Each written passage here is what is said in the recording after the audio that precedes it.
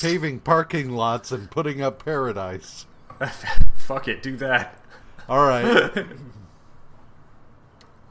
Okay. Hello and welcome to the Watcher's Guide to the Marvel Universe, the show that's paving a parking lot and putting up paradise. I'm Max. And I'm JR. Welcome to the Watcher's Guide, the only show that starts with a Joni Mitchell lyric. A bastardization of a Joni Mitchell lyric. Did I say Joni Mitchell or Billy Joel? You said Joni Mitchell. Okay. I just suddenly, I don't know. My brain is weird. How's it going? It's going. Are you okay? I'm tired. I've been taking anti-inflammatories and muscle relaxers for my back, and they fuck me up. I wake up in the morning and I feel hungover and just generally shitty. I've heard that with muscle relaxers, that they're just so fucking weird. You'll take them and you're immediately zonked, and then you can't sleep at night. It's a mess. And even last night I slept. I didn't wake up a lot like I had been on them, but I wake up and I'm just and yeah, you take them and when they kick in, you're just I go to sleep. I was taking them, and one night I was laying there in bed with Casey, and I started telling her about meeting Alan Thicke back when I was a kid. Unprompted? This was it's time for the story about Alan Thicke. Yeah. About how, Two Rivers, the psychiatric hospital? Sure. When that opened back in the 90s, my grandmother was really big in NAMI, the National Association for Mental Illness. Okay. Or whatever. And when that opened, we went to the opening, and it was a big deal, and they had Brian Busby and Alan Thicke there. And I met Alan Thicke and got a signed picture from him. And I was laying there in bed, completely out of it, just telling Casey about how I used to have a signed photo of Alan Thicke and how I regret getting rid of it. And then I just passed out, holding up my, I was looking at my phone, and I passed out with my arm posted up, still holding the phone, and she took it out of my hand and set it on her nightstand, and I still just laid there with my hand up. Yeah, it fucked me up, but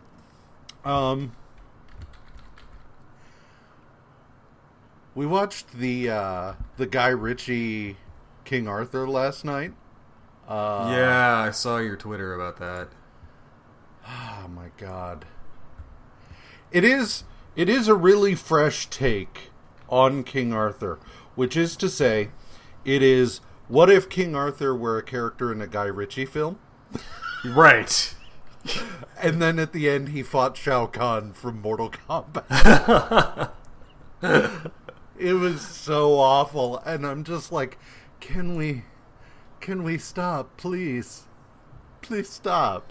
Yeah. I don't want to see this shit anymore. Between this and the Robin Hood with Taron Egerton in it, I'm just Who directed that Robin Hood? Who cares?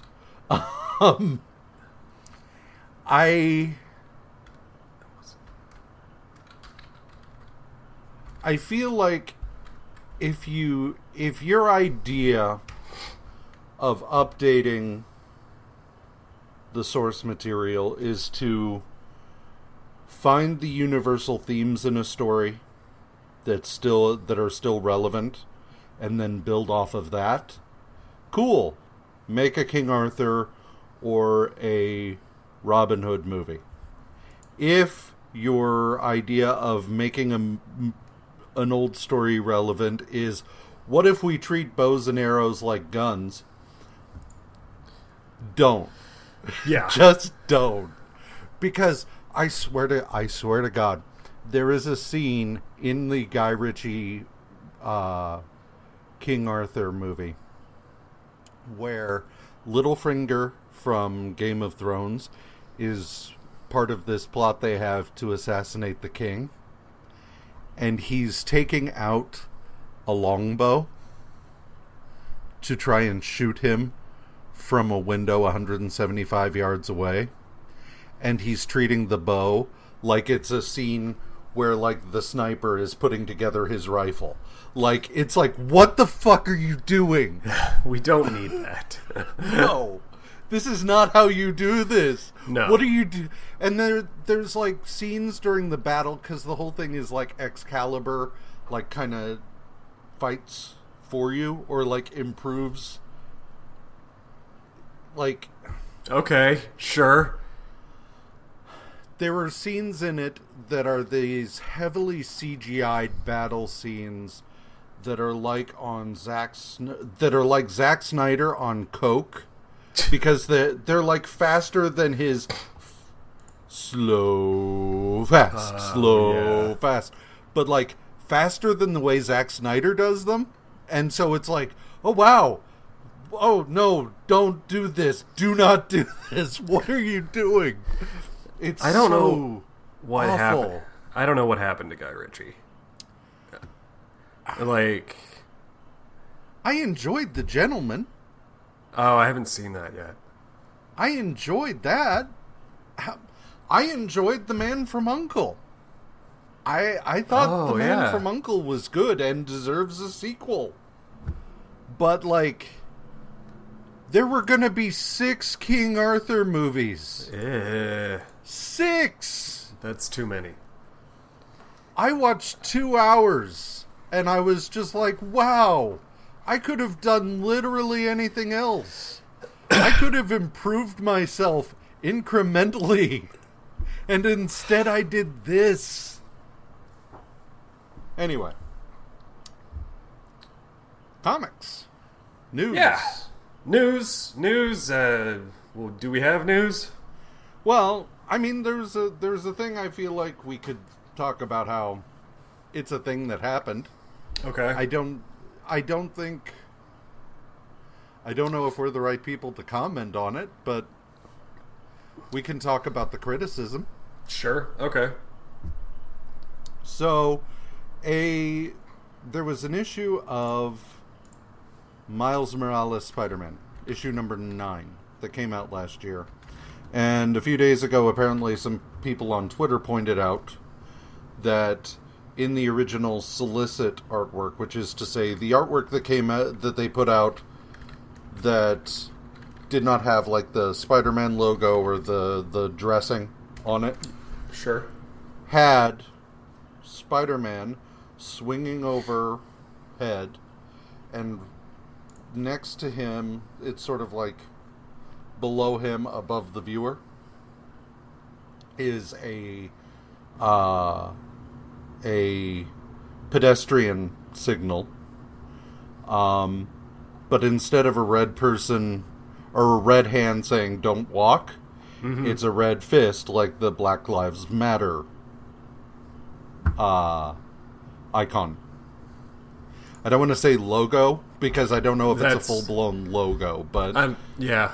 Well, it's iconography, but not like right. It's not assigned, approved, inherent, that kind of thing. Yeah, and when I say Codified. icon, that's not to say iconic, but a piece of Black Lives Matter iconography.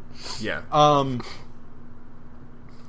But that in the finished cover with all the dressing as it appeared on the issue, that was edited out completely. They didn't replace it with the red stop hand or even the white person walking. It was just blank.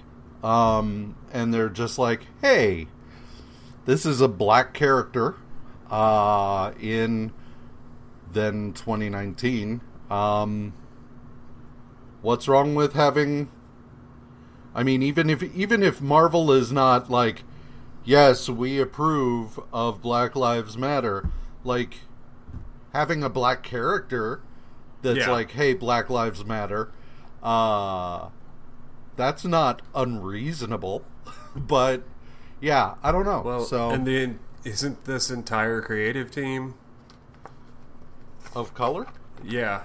Well, let's see. It's Saladin Ahmed, Javier Garron, and David Curiel. Sure. So, Maybe. There you go. Maybe. I don't know. So, people are pointing it out. I get Disney being gun shy. It's not to say... I mean, ultimately what it comes down to for me is if a company does something good, hooray. If they don't, that's not to say you can't call out companies that do things wrong. Like, calling out companies that are, like, actively making things shittier. Yeah. Never eating at Chick-fil-A again, and also reminding people that they're amazingly homophobic, like, as a company structure, is something good to do. Right. If a company just avoids doing a good thing to avoid causing waves, I'm also kind of just like, yeah, but also, like, companies aren't your friend. Like, well, yeah. You know, ultimately, like, if a company does something progressive that is good and should be mentioned as being good, but also bear in mind, unless you are a stockholder in a company, that company does not give a flying fuck about you. Yeah, it's transactional. They're only doing that good thing because they think that it will make them money. Yeah. Right? Like, never forget that if Pride got really popular, and now a lot of companies are involved in Pride, right? Mm-hmm. Like, that's why. Because it got very popular and widely accepted by the mainstream, so that they thought, well, hey, here's a place we could make money. Duh. Like, this is not... It doesn't make them any more or less allies. It's just that's what they do. Yeah. If a company does work for the LGBT community all year long, cool. Yeah. That's probably a good company, at least in that vein. That's not to say they don't get up to other shady shit, but you know, if a company comes out with a Pride flag logo during Pride, nah. Okay. That's bare minimum right there. You don't really get you don't get much out of that. Out of me, anyway. It's one of those things that looking at Marvel,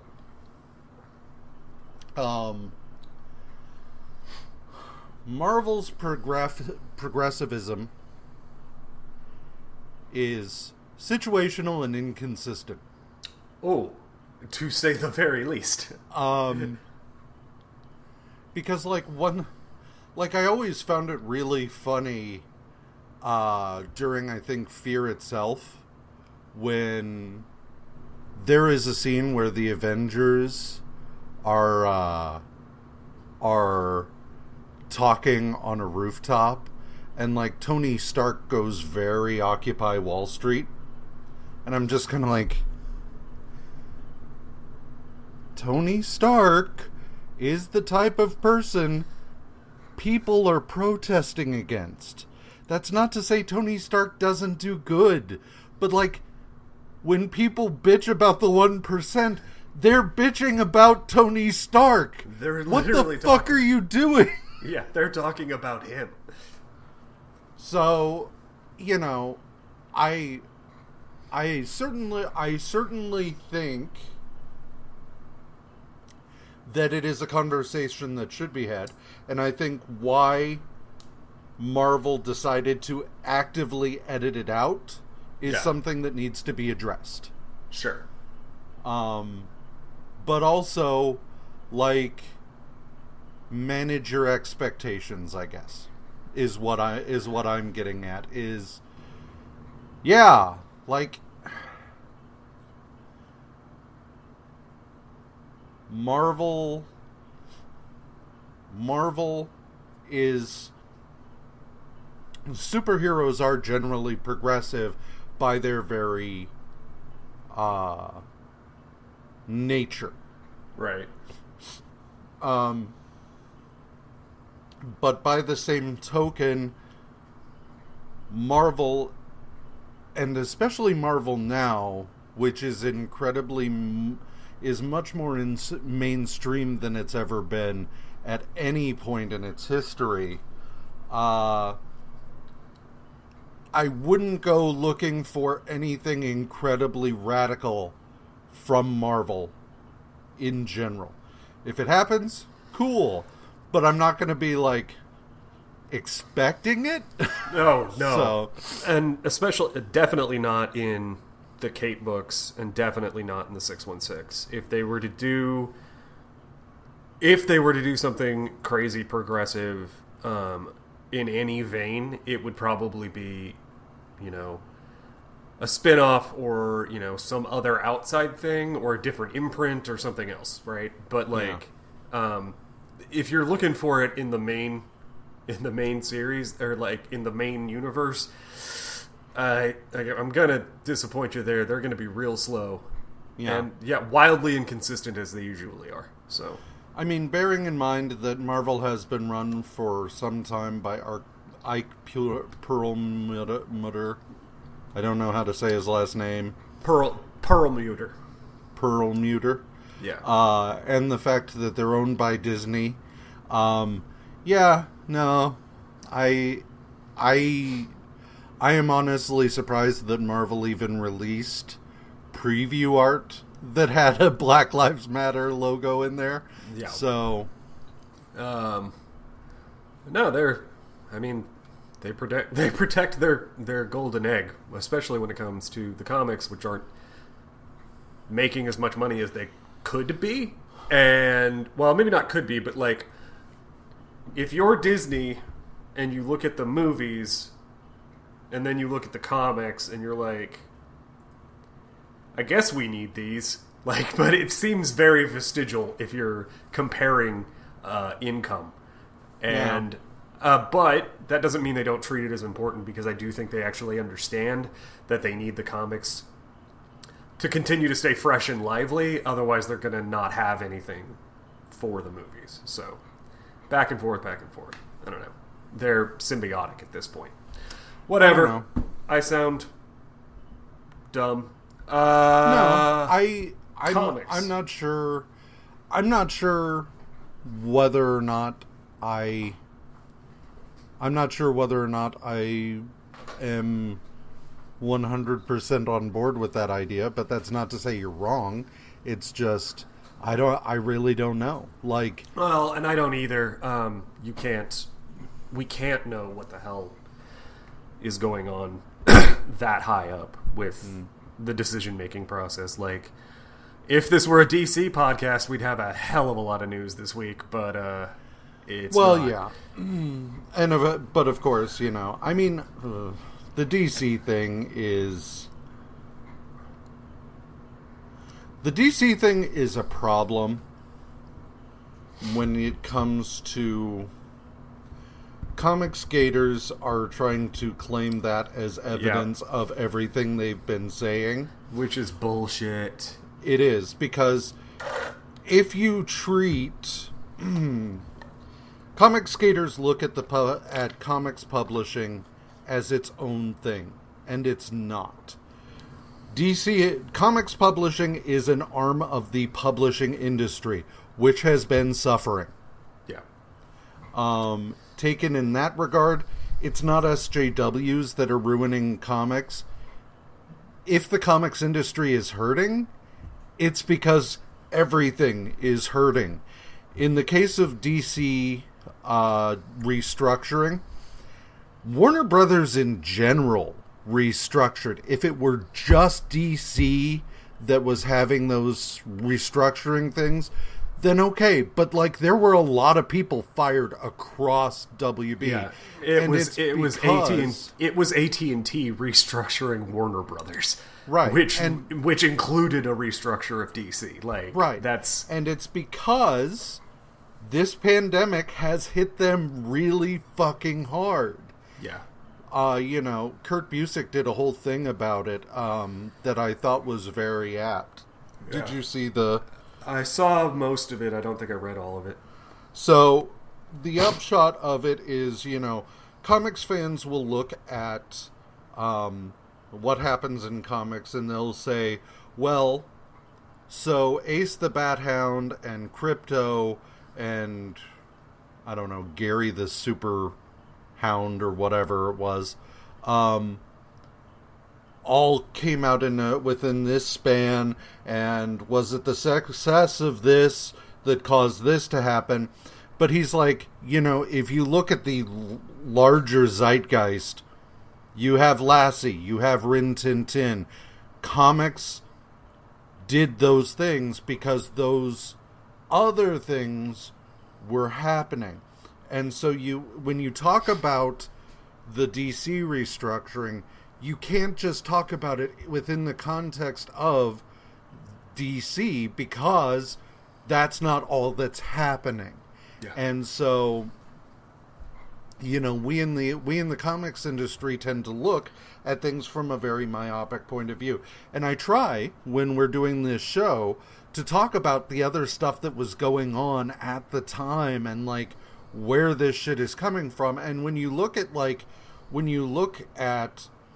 Shang-Chi and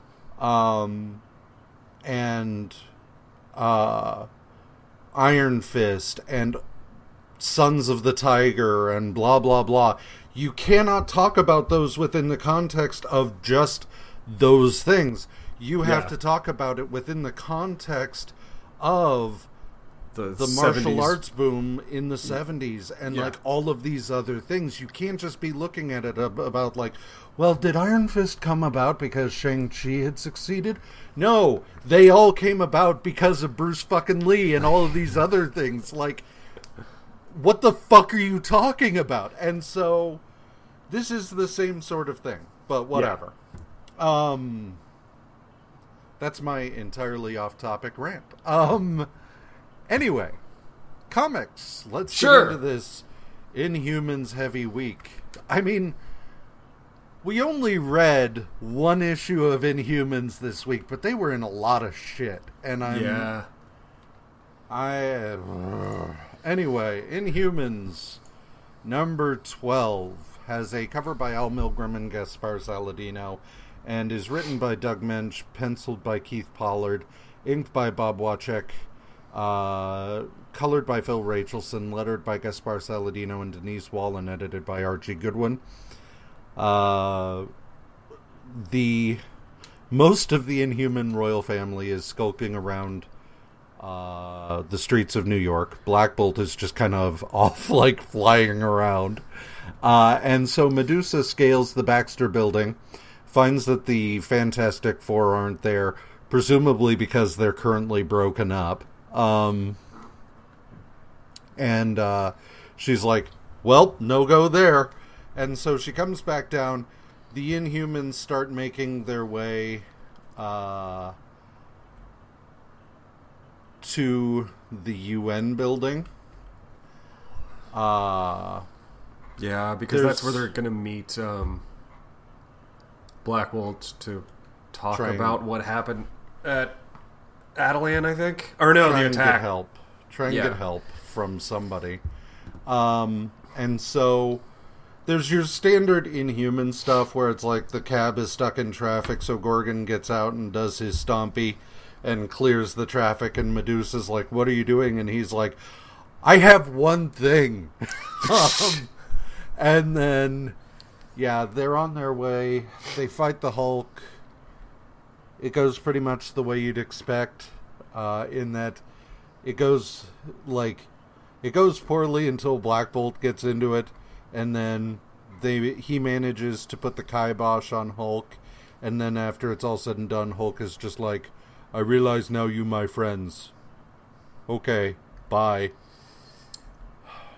After and in the midst of all of that, we are reminded of the giant roach man, and he is set free from his weird jail cell they've got him in. That's all. But, like, pretty sure this is the last issue of this book. Of the Inhumans book? Yeah, I don't doubt. And so there was a lot of final cockroach guy thing.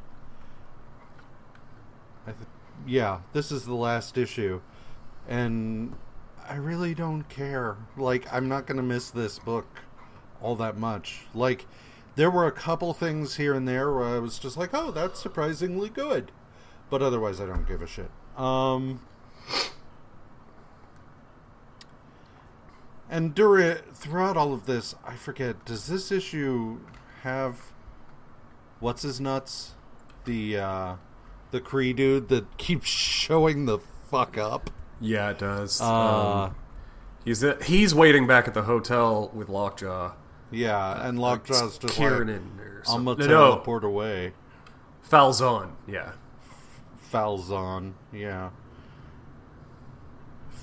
Falzon. The way it's typed, it always looks like Phazon. Yeah. And all I can think of is the guy who played Turk on Scrubs. Because of it. I'm like, oh yeah. Anyway, whatever. I do not care. I do not fucking care about any of this. And then also, back at Adelan, there's some asshole who's like, it's two assholes, and one of them is Pietro. He's pissed because there's some other guy, some other dude that I think maybe we've met before, who's like taking an active interest in reconstructing Adelan. And it's like, let him do it. Fine. If he wants to play leader, well, he's like afraid that this guy's gonna try to usurp Black Bolt when he comes back. And I'm like, this guy's basically just a lion dude. Let him go. This is actually his first appearance. But like Thraxon, he's like building a bunch of shit, and the problem is that, like, at this point in time, Quicksilver is incredibly suspicious of him, but we're not given any reason for why he's suspicious of him. Yeah. It's just like, Thraxon is over here doing what needs to be done. What is your fucking problem? Right. But Quicksilver's just like, we're gonna have to watch him. And Crystal's just like, well, Iridia trusts him, and Quicksilver's like, well, Iridia's an idiot. And whatever. In looking at like a wiki page for this dude, he is up to some shit, but like, we can't know that based on anything concrete at this point. All we have to go on is Quicksilver's suspicion, and Quicksilver's an asshole, so whatever. I genuinely just don't give a shit about Inhumans right now. Go away, Inhumans. But anyway, Spectacular Spider-Man. Number 11, speaking of the Inhumans, has a cover by Al Milgrom and is written by Chris Claremont, penciled by Jim Mooney,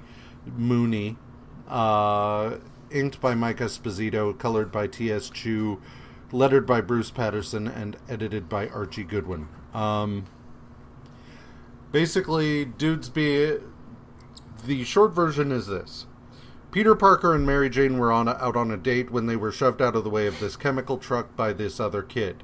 The kid grabs onto the truck, and the driver had like a heart attack or whatever. He tries to prevent it from hitting anyone. He succeeds, but winds up being thrown through the windshield. In addition, the truck was hauling chemicals. The kid was doused in them. And so they have to find something that will counteract everything that he was exposed to, or he's going to die not only of his injuries, but also just everything else. Yeah. So, no Peter, superpowers for him. Yeah. It's not like he can eat anything now. So, Peter's like, well, I'm going to go make sure that antidote gets here in time. So he goes swinging off as Spider-Man. He goes to find the truck that is bringing the antidote, finds it smashed up. This puts him at odds with Medusa of the Inhuman royal family. They fight. Whatever. She's got the vial. He tracks her down to a warehouse near Coney Island. At the end of it, it turns out she needed the same antidote for something that Falzon had fallen ill with while he was working on this bomb they'd found. Well, because the bomb had like some sort of fail-safe protection that exposed him to a Kree nerve agent. And the only way to cure him of the nerve agent was the same antidote that Peter needs to save this kid. So they give Falzon a little bit in order to counteract the nerve agent he was exposed to. So then Black Bolt takes the rest of the vial and flies it to the hospital. They get there, and the doctor's just like, well, the good news is we got it to him in time, and he seems to be doing well. We're kind of just going to have to wait and see how things work out. But at the very least, this part isn't actively killing him. And at the end of it, Gorgon's just like, okay, but like, he's one dude. Falzon was like saving the entire world. And Spider-Man's like, you know what? Like, and yeah, but also like, I like Peter and Gorgon going at it at the very end is fun. Yeah.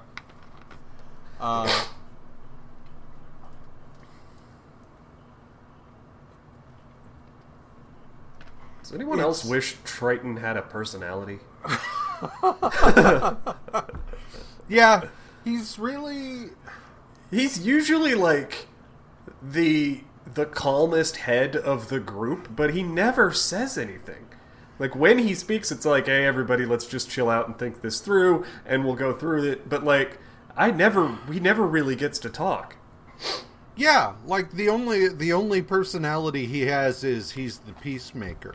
Right. Like, unless other people are fighting, Triton's just there in the background, and he's just like, his personality most of the time is, and I'm here too. Right. Like, you know. I'm the swimmy one. Yeah. I mean, fuck. Like, I'd take anything at this point. Like, anything. You know. I mean, there was that issue of Avengers, like, a year and a half ago that we read, where he was stalking his way up to the mansion after... That was cool, but he's done jack shit since. Because he needed to go to the event, like, Maximus had taken over and kicked them out or imprisoned them or something, and he'd gotten away and swam all the way to, nothing? Okay. I don't. It was a cool page.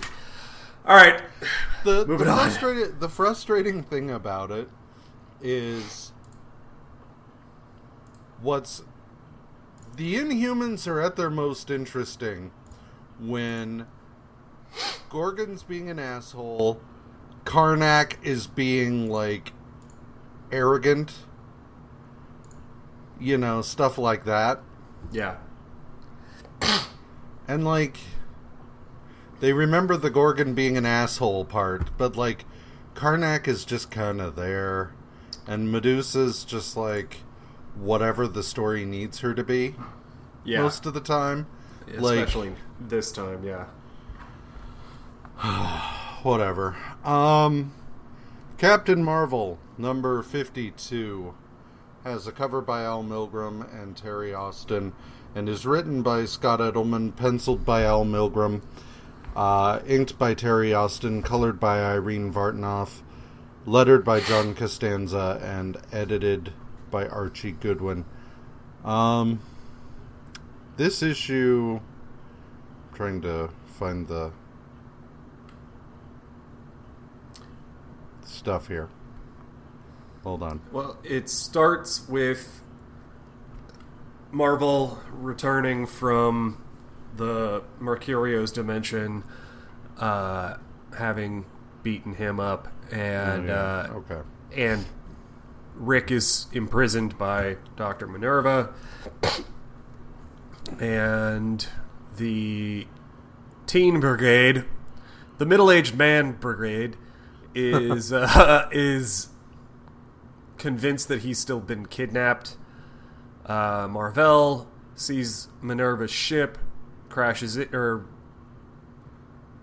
smashes into it.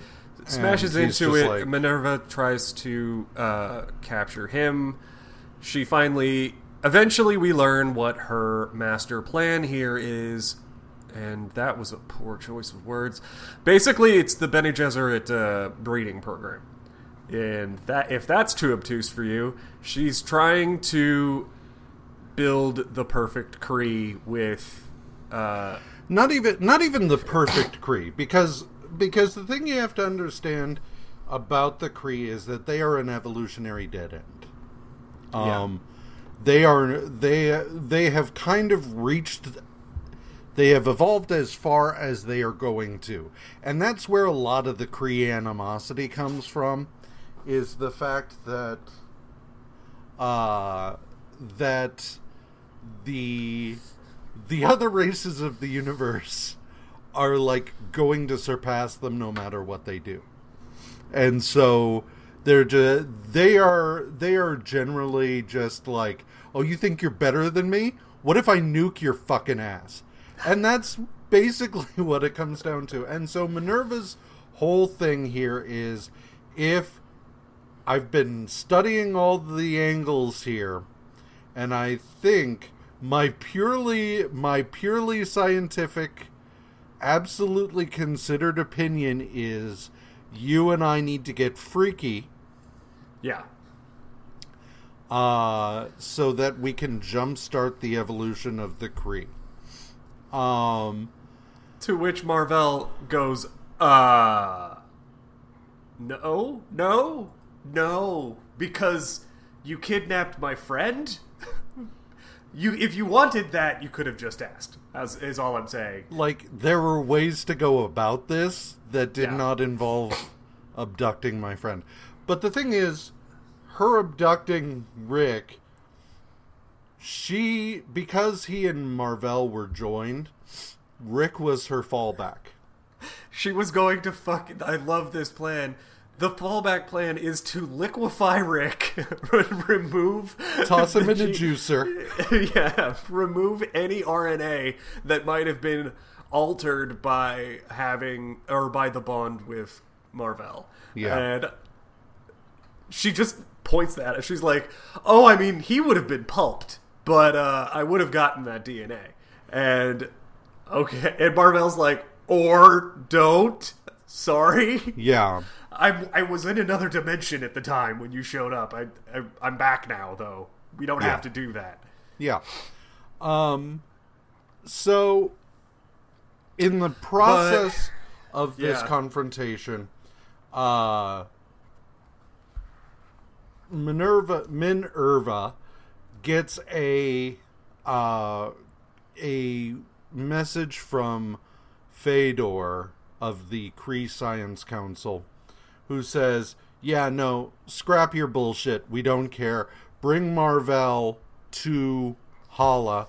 We have a way to deal with the War of the Three Galaxies, but we need Mar-Vell. And so Fedor winds up projecting this energy avatar that fights Mar-Vell.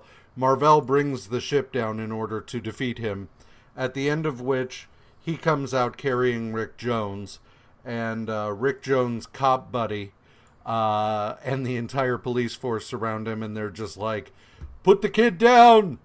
and everything, which, fine. Mar-Vell does not know what Fedor is talking about as far as the War of the Three Galaxies. We'll get it. He'll learn in the next issue, but like, it's the Skrulls, dude. It's always the Skrulls. If the Kree are talking about a war, assume it's against the Skrulls. And be surprised. 9 times out of 10, you'll be right. And that one time will be a fun, like, oh man, I did not see that coming. It's the Shi'ar? Like, weird. So yeah.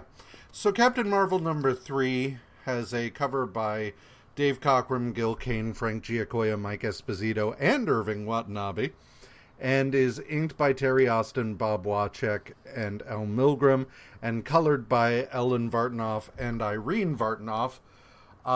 This issue, the cops have surrounded Mar-Vell, and he's like, you've got it all wrong. And they're like, ha, fuck you, alien.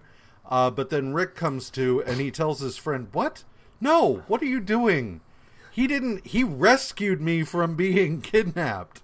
But then he's like, okay, I do love this. After he explains that he rescued me from the kidnappers, everyone's like, well, okay, nothing to do here. Bye. And they all fuck off.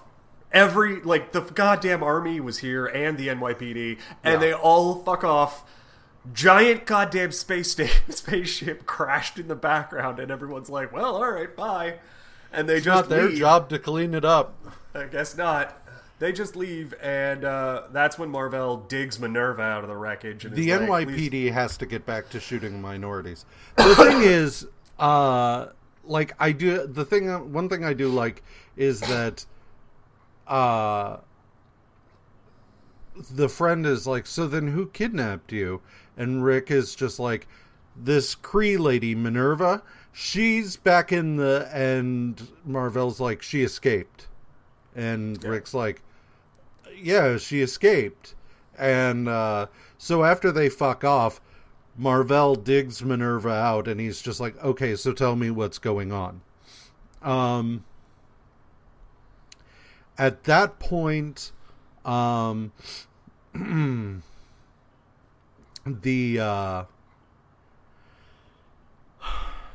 that point, he's like, okay, so he winds up, I guess, dumping Minerva back on the farm where Ronan is off doing chores. So they get ready to take off, but they are grabbed by Medusa. Who ends up, and then the Inhumans explain what the hell is going on. Yeah, and so we have a big discussion between everybody, and Mar-Vell's like, what we'll do. Gotta head to the Watcher's Citadel on the moon. He has a transporter that can take me to Hala. And the Inhumans are like, cool, let's do it. And Black Bolt's just like gestures at them. So Lockjaw teleports Black Bolt and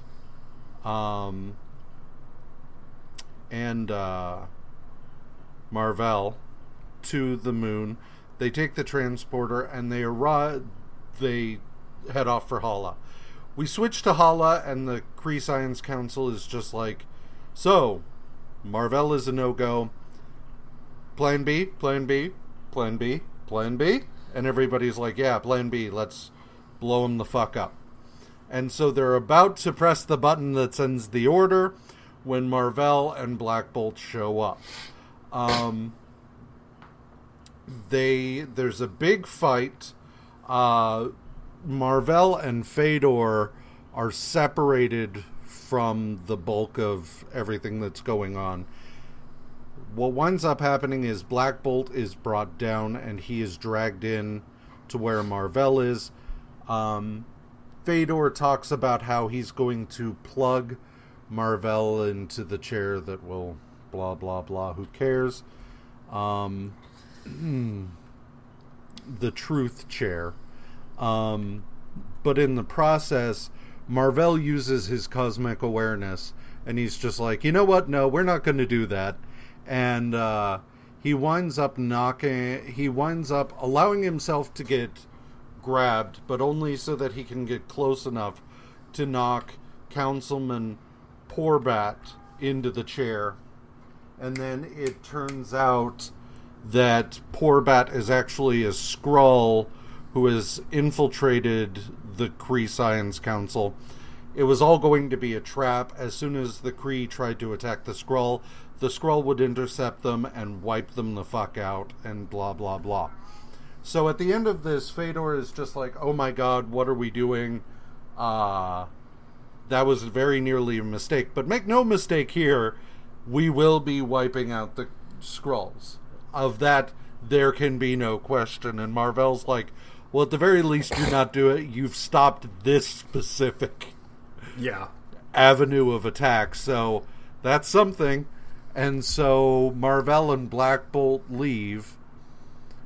The thing that I find frustrating is that Mar-Vell and Black Bolt treat it as though now that Porbat has been outed, they are now going to just leave shit alone. And it's like, yeah, Porbat was kind of pushing them in this direction, but like, the Kree don't need a lot of help to hate the Skrulls, and they're not going to just and they don't need a lot of reason to attack. Like, now Jay just can do it without getting trapped in that attack. Like, whatever reason they were wanting to blow up the Skrulls still exists. It's about root causes here, my friends, and their hatred goes back so far that you can't. Like, that's the thing. They're going to destroy each other. The message all at I the can end. think about is you know, when it comes to like the invasions of Iraq and Afghanistan, sure, they were all predicated on a lie. Yeah. But once that lie was exposed, it didn't just end. Like, we didn't pull out or anything. Oh, no, my bad. Yeah, it wasn't just like, wait, that was a lie? Okay. No, it was like, well, that was a lie, but we're kind of invested in what was going on now, so I mean, we gotta see it through. Yeah. And so this idea that because that specific dude turned out to be a Skrull, we're gonna pack it all in, seems questionable. Optimistic at best. Naive, it would probably be a fairer assessment. Mm-hmm. But whatever. And moving then we right along. Get a bit of a throwaway here.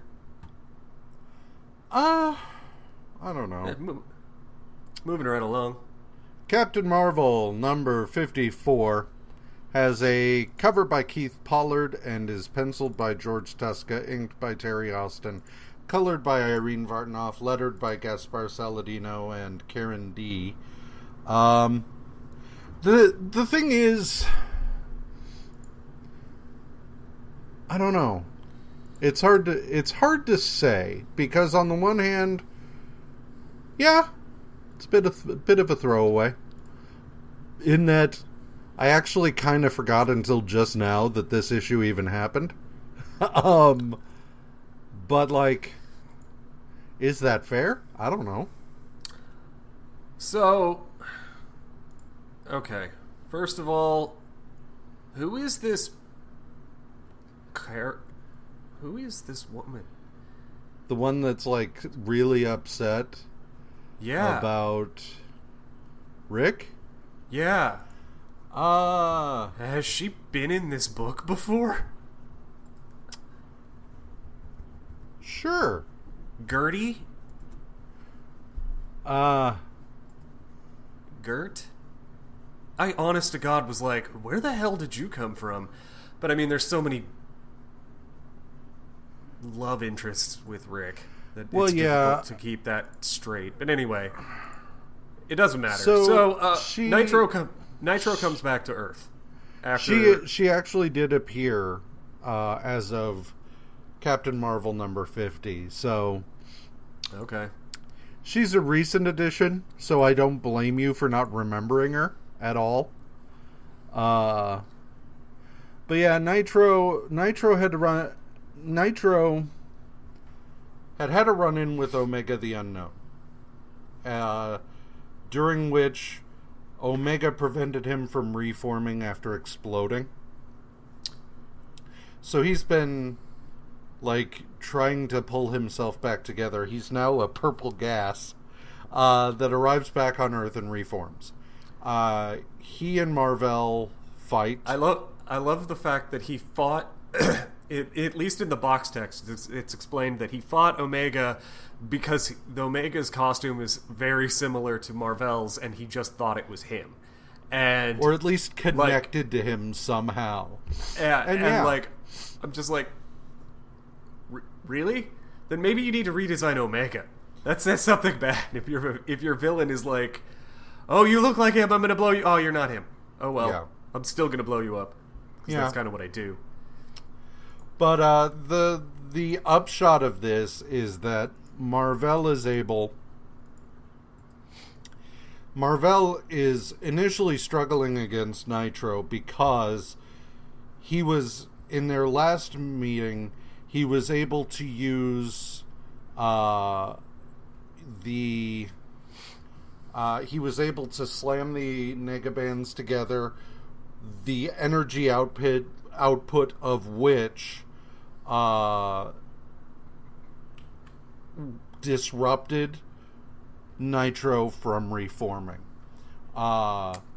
He does not have that as an option anymore, but what he's able to do is he grabs the remains of a tanker truck and uses them to, he like slams it down as Nitro is reforming, so that the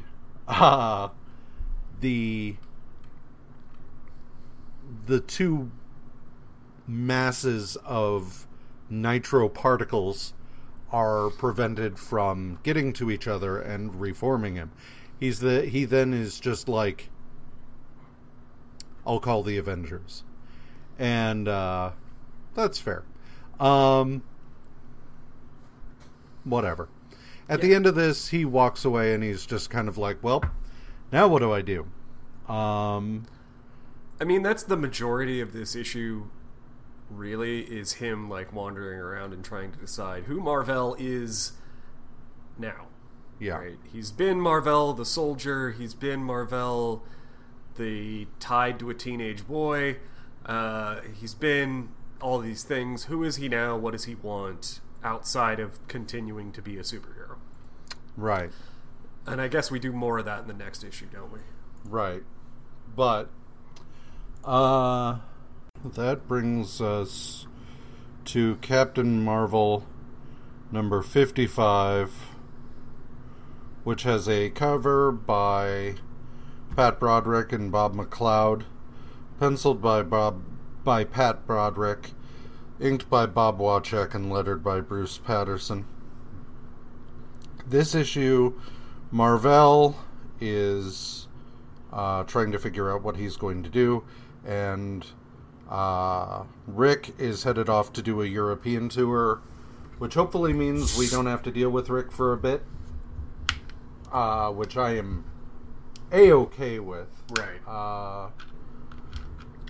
So, Marvell heads to an observatory where people freak the fuck out because he's Marvell. Yeah. Meanwhile, we see Minerva at the farm with Macron. And she's also like, I'm not scheming, you're scheming, shut up. And Macron's like, I mean, scheme away, you can't really get anywhere with it. And she's like, but that's what I scheme for, I'm not scheming. Yeah. But the bulk of this issue is Marvell heads to the observatory and talks to the director of the observatory. The director is pissed because he disrupted a big experiment, and she's like, now we're going to have to repeat it.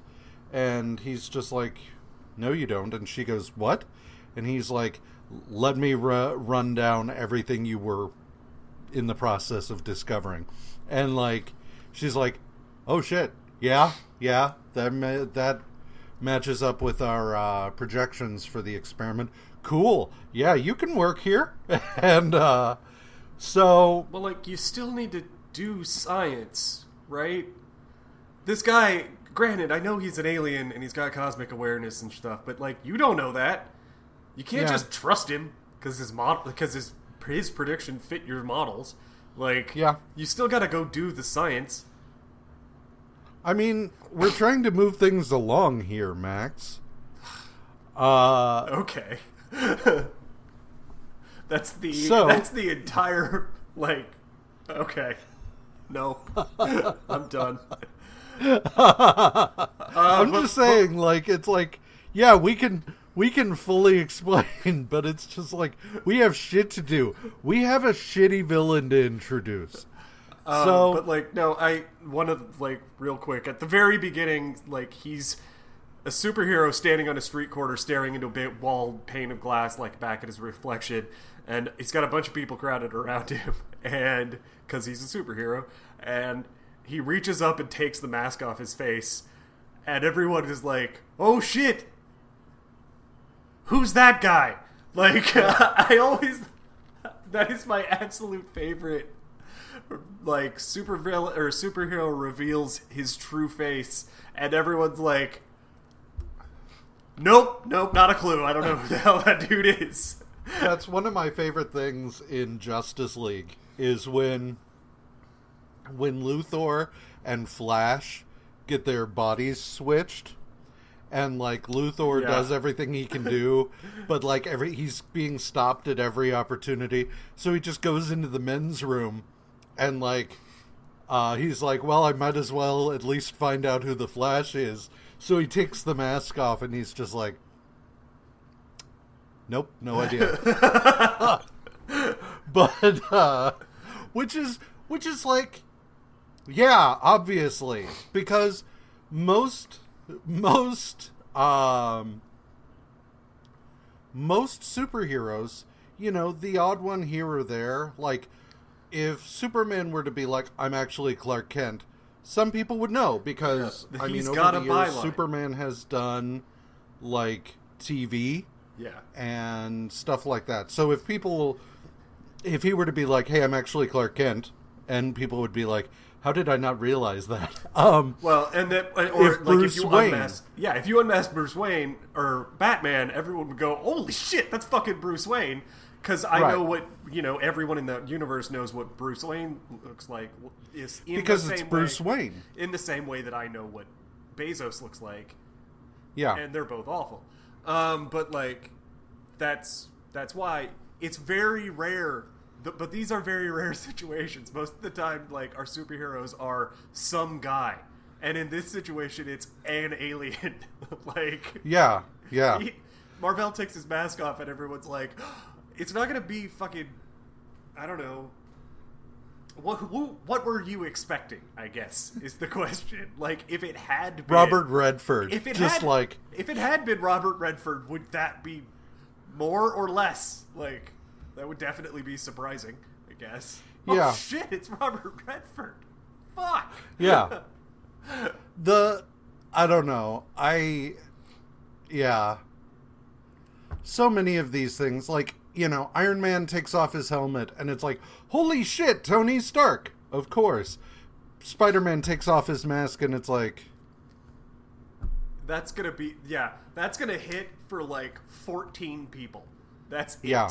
Everyone else is gonna be like... Jonah and, like, Mary Jane and, like, Aunt May would all be like, holy shit! And then, like, the rest of the world is just like... I don't know, all white guys look alike. What do you... Holy shit, did you know the dude in my calculus class is actually Spider-Man? Yeah. Well, that was interesting for 5 minutes. It's the 70s and we don't have anything to do. What do you want to do? Do we go throw rocks at cars? I guess. I don't know. You wanna go sit in line at a gas station, I guess? I don't know. Whatever. But so this is Marvell getting a job at the observatory is big news, and they have a fucking line. And in the line is this guy called Death Grip, who it turns out hates Walter Lawson. If you don't recall who Walter Lawson is, back when this book first started, Marvell came to Earth and adopted the identity of a dead scientist. It turns out that dead scientist was building a weapon for a group called the Organization that you could fire at people and it would age them and eventually kill them if you held it on them long enough, because created a little time bubble. So, this guy was present when Marvell attacked the Organization and there was a big explosion of the weapon, which then set off these ion engines. The meeting of the two energies caused him to become Death Grip. If he holds on to someone long enough, he will age them to the point that they die. He starts grabbing hold of basically every time he touches Marvell or Marvell touches him, he starts sucking him dry. So they begin this fight and whatever. Not a lot to say about this other than I have a little thing here. So I started looking because the way Death Grip is designed reminded me of the old Transformers comics Marvel did back when the cartoon started. At a certain point, the series had largely ended. The show had ended, but the comics were still going late into the 80s and early into the 90s. And the artists that... There were artists that would draw the Transformers as basically like human faces, but with a box on their head. Sure. So you had this same sort of thing where it would look like a person, but with two pieces of metal taped to the sides of their heads. And that's what Death Grip looked like. So I got online to find out, did this guy work on Transformers? Because this art looks real familiar. But I looked up Pat Broderick, and what I discovered was, so he left the industry for a while to go and do design work. I guess he worked on Jimmy Neutron, Boy Genius, who gives a shit. But in 2014, he returned to the comics industry, and apparently this became noteworthy because he returned to the comics industry and put out a thing on Facebook saying, hey, by the way, now that I'm back in the comics industry, let me just say this. If you are a cosplayer or someone who promotes cosplayers, don't fucking send me a friend request. And this touched off a whole lot of people just being like, yeah, fuck cosplayers. What? Why? Because, like, apparently they like things in the wrong way. Here's my thing. Fuck gatekeeping. Just in general. Any kind of gatekeeping pisses me off. Yeah. But, like, the thing that angers me about this is, you know, there is fan behavior that is bad. If you are harassing creators, that's bad fan behavior. Yes. Regardless of whether you're wearing a costume or you're wearing just clothes or nude. It doesn't matter. If you're harassing creators, fuck you. If you are, like, using it as a way to get close to people and victimize them in some way, fuck you.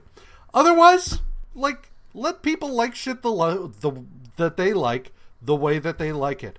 People dressing up in costumes goes back as long as there have been conventions. Before it had a name, who the fuck cares? And, like, the thing that pisses me off is, like, they're talking about all these people who chimed in, like a couple of comic book artists and stuff like this, that are just like, yeah, fuck cosplayers. I won't even go to conventions that announce that they have a cosplay contest or anything. And it's just like, so let me see if I've got this straight. You're going to deprive people you hate of an opportunity to be berated by you while depriving yourself of money? That seems like a win-win to me. Yeah. But whatever. But this guy, the article I found about this, there was apparently a comment made by this guy, Raymond, and it's Lui. I'm not sure if that's Louis or Lou, but whatever. I was trying to find how to pronounce it, but fuck it. But this guy said the following in his comment. He said, I had a cosplayer pass by my booth, all excited about the upcoming Doctor Strange movie, and wanted to dress like him. But the cosplayer had no idea what Strange does, if he's a real doctor, and when I remarked that he was created by Steve Ditko, the man who made Spider-Man, the cosplayer asked me if Strange was related to Spider-Man.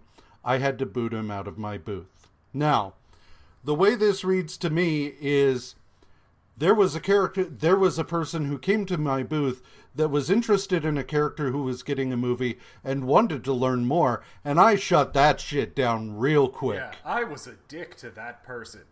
What? Why? This person might have, because of their interest in the way the character looked, wound up reading and enjoying a comic book.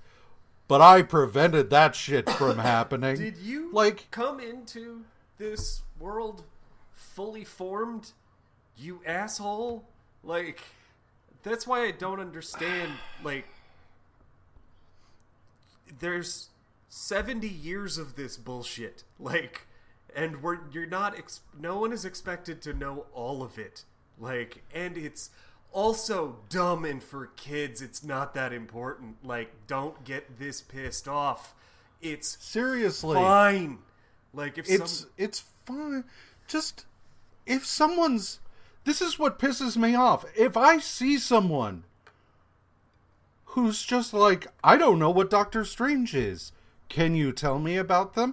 I'm not just like, like, no, if anything, the I'm whole. like, oh, wow. Yeah. Buckle up. I'm excited about that.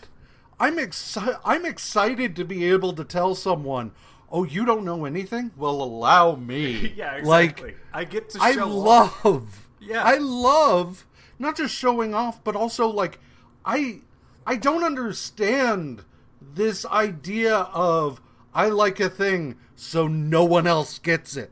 Yeah. Like, why would you do that? No. Why would you prevent more people from liking the thing you like? Yeah.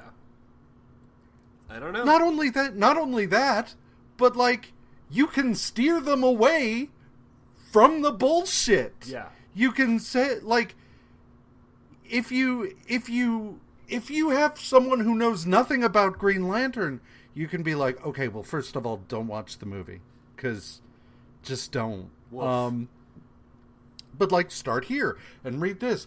Don't worry about that. This is terrible and unnecessary. But read this. Like, you get to spare them. Well, you get to curate the bullshit. Yeah. You get to curate. You get to say, oh, you want to know more? Allow me. Yeah. It's like, what? Why? If you want to read, yeah, I don't understand. There's just, why? I don't. Okay. And like, the one thing they complain about that, okay, sure, is the idea of cosplayers as they walk around. If someone wants to take a picture with them, they're like $20. But also, like, who gives a shit? Because if it seems to me that in that scenario, there are two people involved, the cosplayer and the person that wants to take a picture of them. And if the person says, okay, $20, here you go, how does that affect you? No, yeah. And if they say no, then bullet dodged. Like, what the fuck is the problem? Why does it matter to you who does what with their time and their money? And of course, you know, in the comments made by these people, there's the usual like fat shaming of like fat women dressed as Power Girl and Slave Girl Leia. Who gives a shit? Yeah, like, that's bad. They're happy in their body? Cool. Good for them. That's more go. than most of us can say. And like, if it offends you to have to look at someone's fat legs, look away. Like, it's simply a matter of you take your head and you turn it 30 degrees, problem solved. Right. Anyway, I had to mention this because I get so annoyed with these fucking guys who are just like, ugh, cosplay. And it's just like, yeah, well, ugh, comics. Or, ugh, you. Like, whatever. I did not know that there was... I thought cosplayers were generally considered, like, quirky weirdos who spend a lot of time making a thing and then wander around, but harmless. Like, I did not know there was a backlash. I am learning things today that make me disappointed even more disappointed in humanity. Well, yeah. There have been backlashes against cosplayers where it's just like, it's mainstream now. You see a girl dressed as Deadpool. Does she even know what Deadpool is? And it's like, oh, you fucking why, asshole. I immediately go, oh, cool. I don't need to know you. Hooray! Yeah, another person. Basically. All fantastic. I don't need to know you. Great. Yeah. Another human being I can just scratch off. I will say that was a major point of contention at one point with our former co-host. Because that came up, and it was just like people chasing this for clout, and it's like, why would someone put the time and effort into making a costume just to chase clout? There were easier ways of doing that. There were easier ways. You can I don't understand why someone would sit there and pretending to like something, okay. But, like, pretending to like something so much that they will put the time and money and effort into creating a decent-looking costume of it,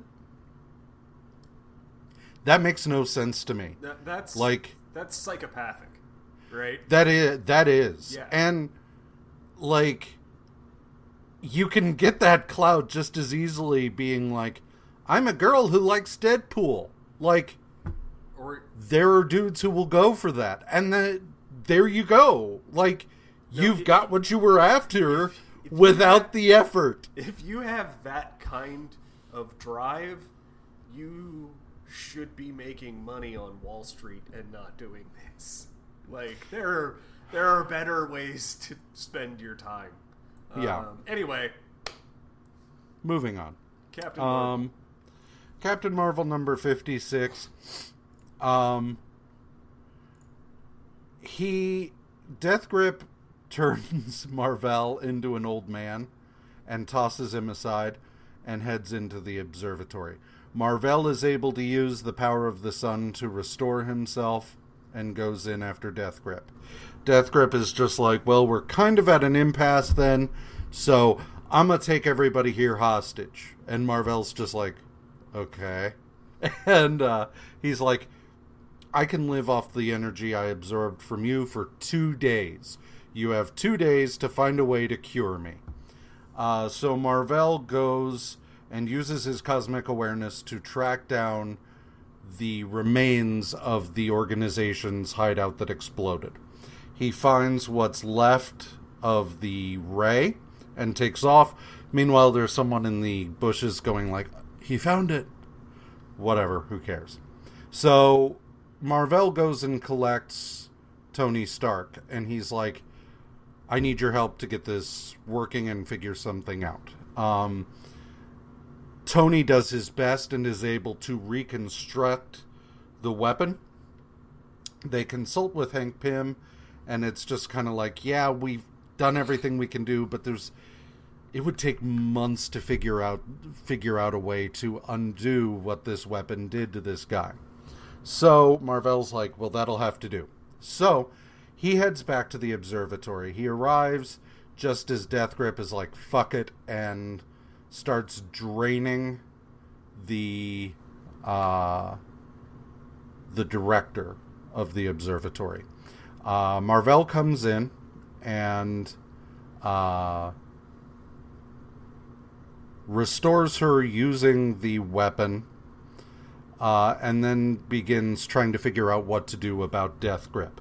Death Grip takes off his gloves and starts coming at Marvel. Marvel works out, the gloves insulate his powers, so he grabs the gloves, puts them on, and Death Grip is like, oh no. And Marvel's like, well, that's all I need to know, and starts beating the shit out of Death Grip. Death Grip is ostensibly knocked out. Marvel gets everybody out and carries the director outside. Death Grip gets up and he's just like, well, there's not a cure, but I mean, it's something. So he turns the ray on himself and turns to goo. Yeah, he pulls a Raiders here at the end and melts both himself and the gun, or the ray, and Marvel comes back in and he's like, well, he drops Director Carr out front, and then he's like, I'm gonna go try to help him, because really he is fucked up and we do need to try and help him, but like, he was just going about it the wrong way. I didn't really want to use violence to do this. And he goes back in, finds the stain, and is like, well, shit. Yeah, because what Death Grip did here, he tried to use the gun to basically restore himself to factory presets. I guess. Yeah. But winds up devolving himself to just goo.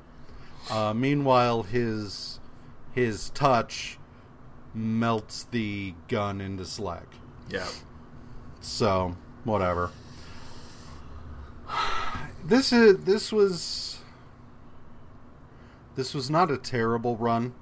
No. I'm glad we've stuck with the whole Rick and Cap are separated thing for longer than we have in the past. So, yeah. It was not a terrible run. I like the fact that Rick is off doing his own goddamn thing. I like the fact that I like how they're approaching him finding some sense of normal, right? When he's not bashing supervillains.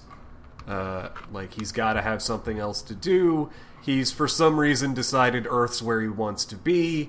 And there was a little bit of interrogation in that as well, where he's like, I don't know why, but I've clearly picked Earth. Yeah. And I could just as easily go somewhere else, but I like it here, so I'm gonna stay. He's like poking at why that is, but he's like, okay, so I don't need to press it that too hard yet, but like, if I'm gonna be here, then I need something else to do.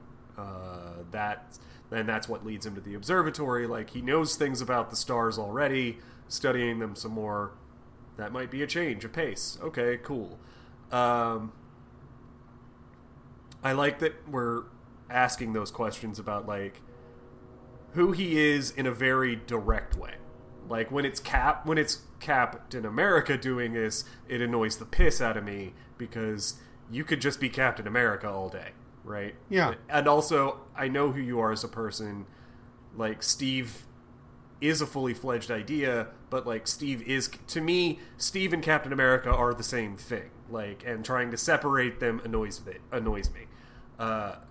With Captain Marvel and Captain Marvel are the same thing. Him needing something else to do doesn't annoy me. Like, the thing that I like about this is, up until now, it's like, when he first came to Earth, he had to be where he had to be. Yeah. And so, he was at work, and he was doing stuff there, and then he contacted, the others and was just like, here's what I've discovered about this, and blah, blah, blah.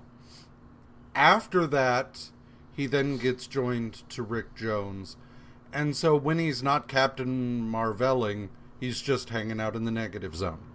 This is the first time where he's really had to be like, all right, this is the first time. What am I doing? He really does have the freedom to pick what he's doing. Because the last time they were separated, they were on Hala, I think, where everybody fucking hated him. Yeah. And so he's on Earth. Nobody hates him. But he also doesn't have much in the way of direction. And it's interesting that they are going to let that slow boil or low boil to like see what he finds out about himself. He gets to sit and simmer in this shit. And before he was military, he was a soldier. He soldiers.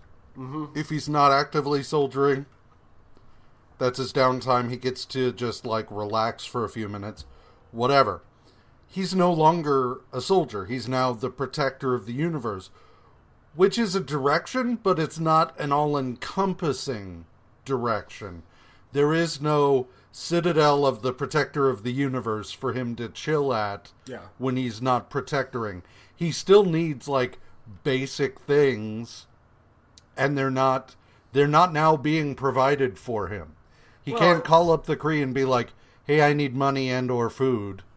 Because they're just like, and? But like, the observatory is I just realized that he's got the cosmic awareness, so I guess he doesn't need this, but like, the observatory is a good place for him to be, because if some shit starts out in space, he can be like, oh, good catch, Carol from Observatory. I'll go kick its ass. or whatever it needs done. Yeah. Because he's not cosmic. This could be his daily planet, basically. Yeah, exactly. That's cool. I like it. Yeah. Anyway, we've now spent 30 minutes talking about 2 issues of Captain Marvel. Fantastic. It's gonna Champions. Gonna be that kind of week, folks.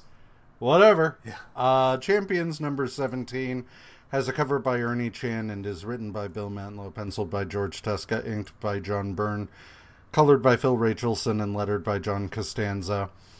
The Blob, Lorelei, and Eunice the Untouchable burst in to the room where Black Widow and Hercules are just like sitting there, I don't know, talking or whatever. Who cares? But they come in and they're just like, oh my god, you've got to hide us. And then the Sentinels burst through the wall.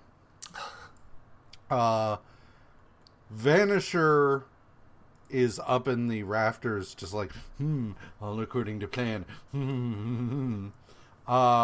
The champion signal goes out, so Angel goes to collect the others because Darkstar and Iceman are at Johnny Blaze's show, and so he goes and finds them. We do the brief anti-mutant thing, whatever. It takes like 4 pages to get them back to the fucking fight with the Sentinels. Yeah. It's infuriating. Yeah. But the upshot of all of this is that it turns out that Vanisher, after having been captured by Lang over in X-Men, was trapped on the Sentinel platform in orbit and came to and everybody was gone. And so the Sentinels had all been destroyed except for some ones that were in the process of being built. So he finished them and used them to collect Blob, Eunice, and Lorelei. And in doing so, he's just like, let's get revenge on the X-Men. And the others are like, cool. So they go after the champions because Iceman and Angel are there, I guess.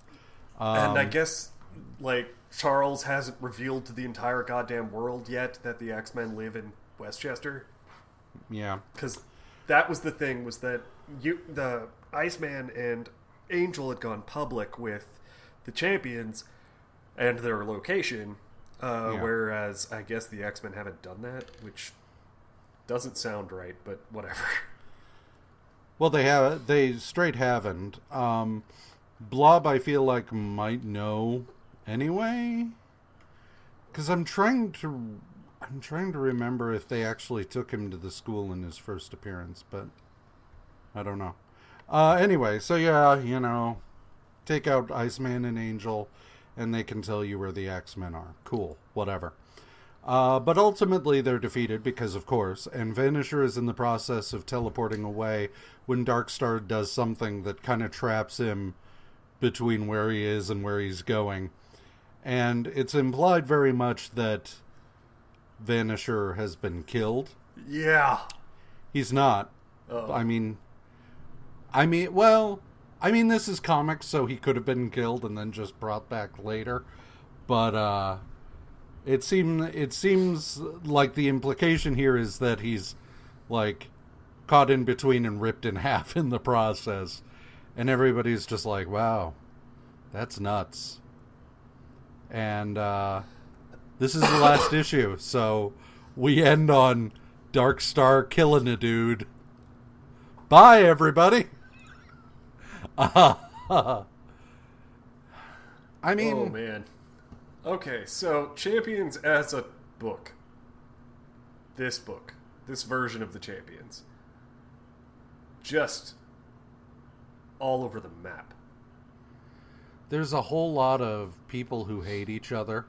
And, like, not even for good reason. Like, no, it's just Darkstar. Ghost Rider and Iceman hate each other. Ghost Rider hates for no Darkstar reason. For no reason at all. Well, it's weird that he hates Darkstar because she defected to the U.S. from Russia. But he does not hate Black Widow, who did the same thing. Like, if you're gonna hate defectors, hate all defectors, dude. Like, what the fuck? And it's just like, a team full of people that don't really like each other, and Herc and Black Widow trying to keep it together. And that was the book the whole time. And then, like, people would start taking shots at Hercules, and Herc's like, just fucking don't. Like, what are we doing? I don't know. The dynamic as a team was not great, and I don't know where they planned to go from there. It just here's my problem. Is that your one and only problem? Well, I have lots of problems, but my specific problem with the team dynamic here is over in X-Men, we've got Wolverine, who's kind of like not really getting along with people. Right. But that's fine, because he's the only one. Yeah. You know?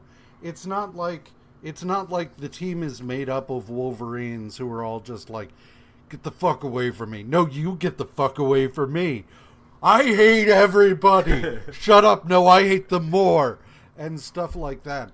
Whereas if Champions... if it were both Wolverine and Colossus, like, starting shit with everybody that they could, then it would be like, oh my god, Jesus. Just fucking quit it. But, like, over here in Champions, it's Bobby, Ghost Rider, and to a certain extent Darkstar are constantly, like, fucking jabbing at each other. And Angel's completely oblivious about it. Black Widow's the only one who notices anything and is like, hey guys, fucking quit it.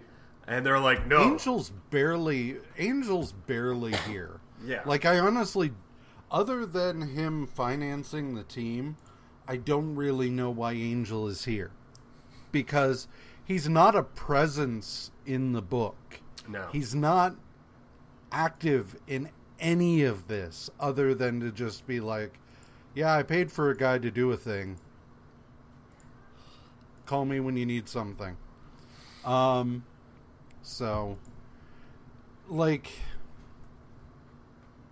to have, it's fine if it takes some time for your team to work out the kinks. But A, the kinks have to make sense. That's the big thing. Like, B, not everybody can have a kink. And C, like, I have to know that the kinks are going to get worked out at some point. And I don't.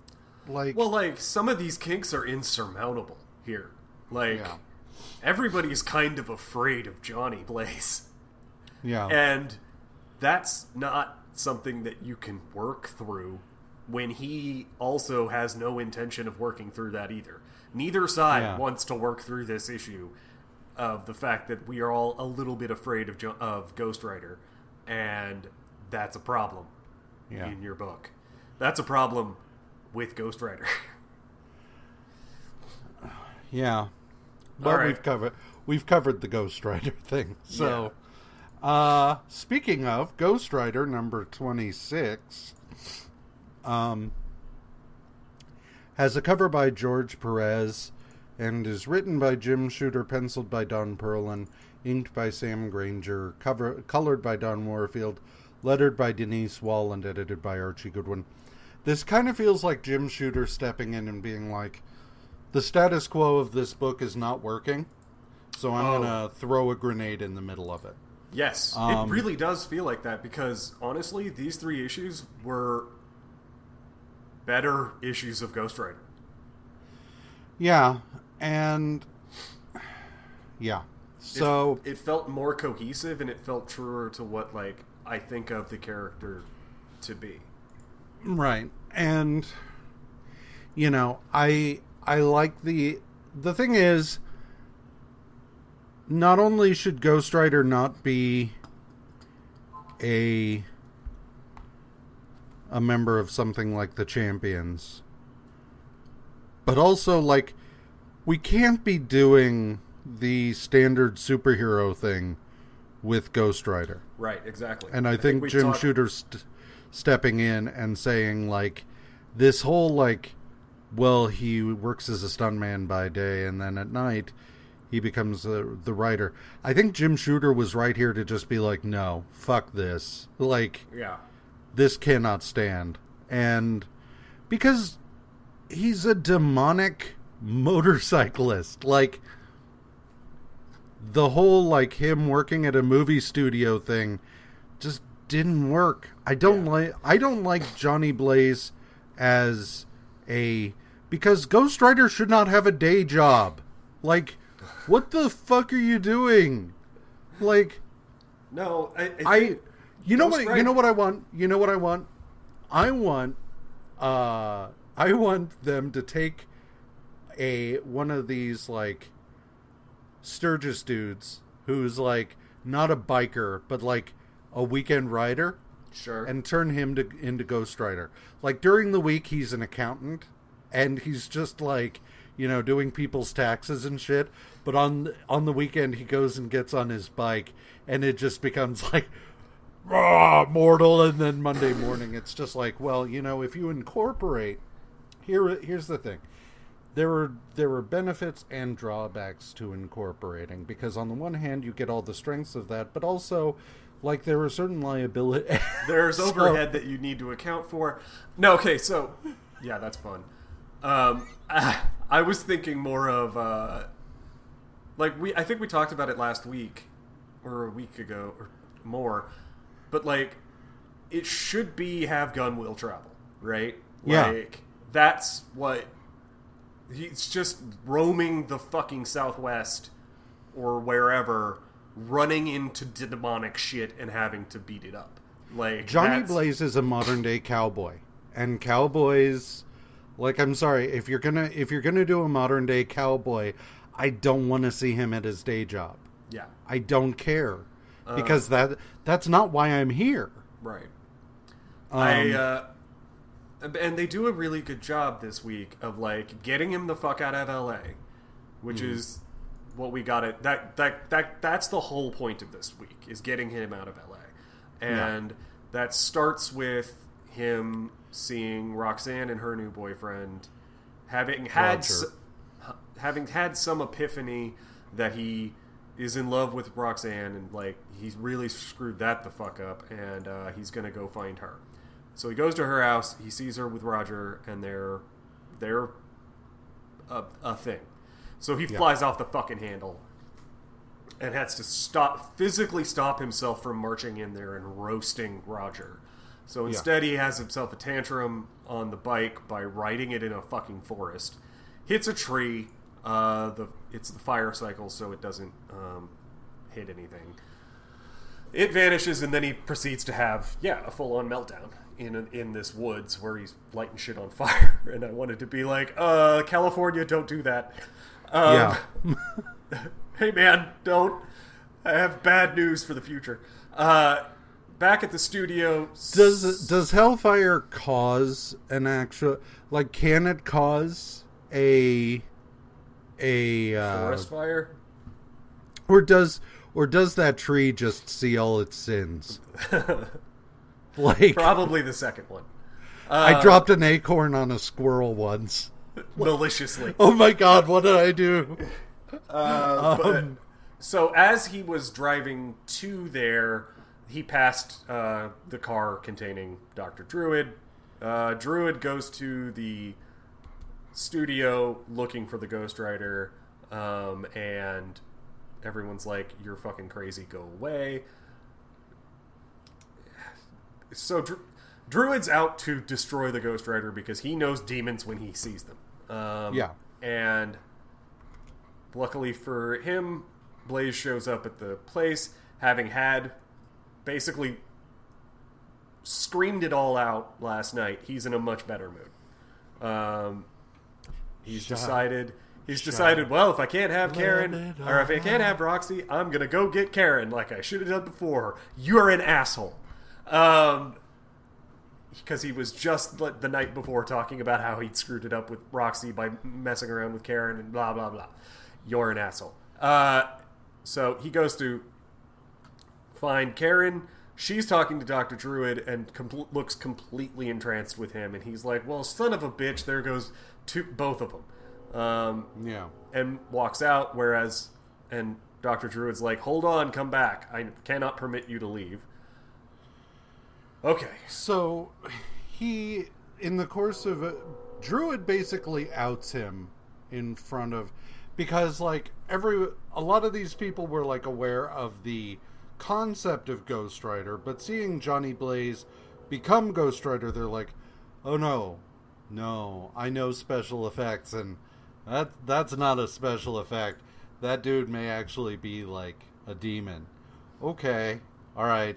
And so this basically just burns down Johnny's whole life. Yeah, and it doesn't help that after he turns into the Ghost Rider, he stands up and is like, okay, now I'm going to roast your fucking soul. Like, he goes at him, and makes a big speech of it, too. So, Druid, he bails. Druid's like, I'm gonna go get him. And he does. So Ghost Rider goes to a cemetery because Ghost Rider. And he's like tearing shit up. And in doing so, Druid arrives and uses this amulet to force him back into being Johnny. And at that point, Druid is just able to use his superior mass and strength to knock Johnny the fuck out. Once he does that, he starts like taking a little magical mystery tour through Johnny's head, which we don't see any of this, but he just like, he puts his hand on his head and he's like pondering, and he's just like, oh my god, I've had it all wrong. He realizes that although Ghost Rider is demonic, Johnny is fundamentally a decent person.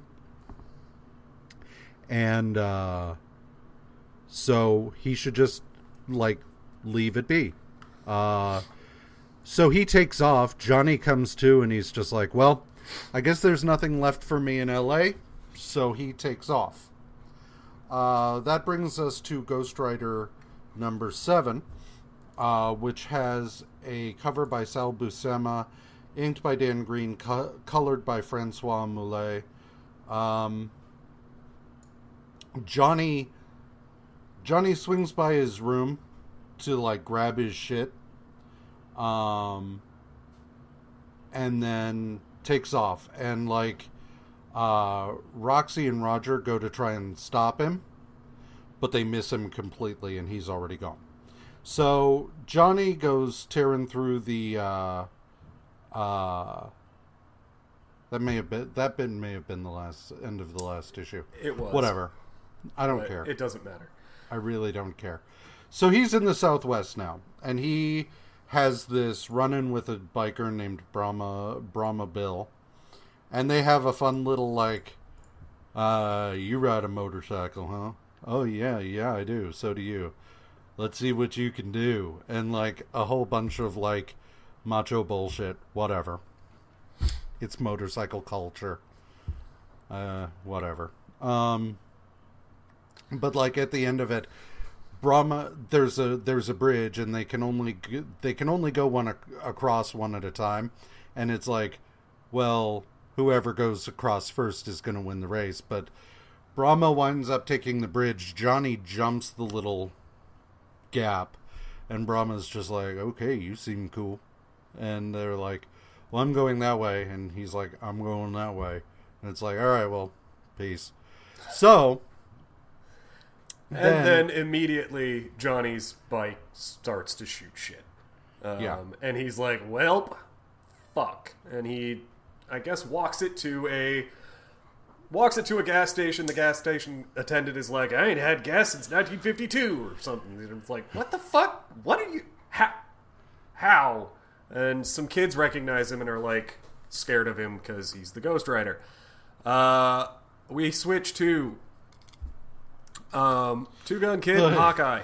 The kid that has a poster of Ghost Rider hanging up, but then like meets Ghost Rider and is just like, "Hi, don't eat my soul," and it's just like, okay, these are incongruous. Whatever. Two Gun Kid and Hawkeye are having some hijinks at the ranch when Johnny arrives.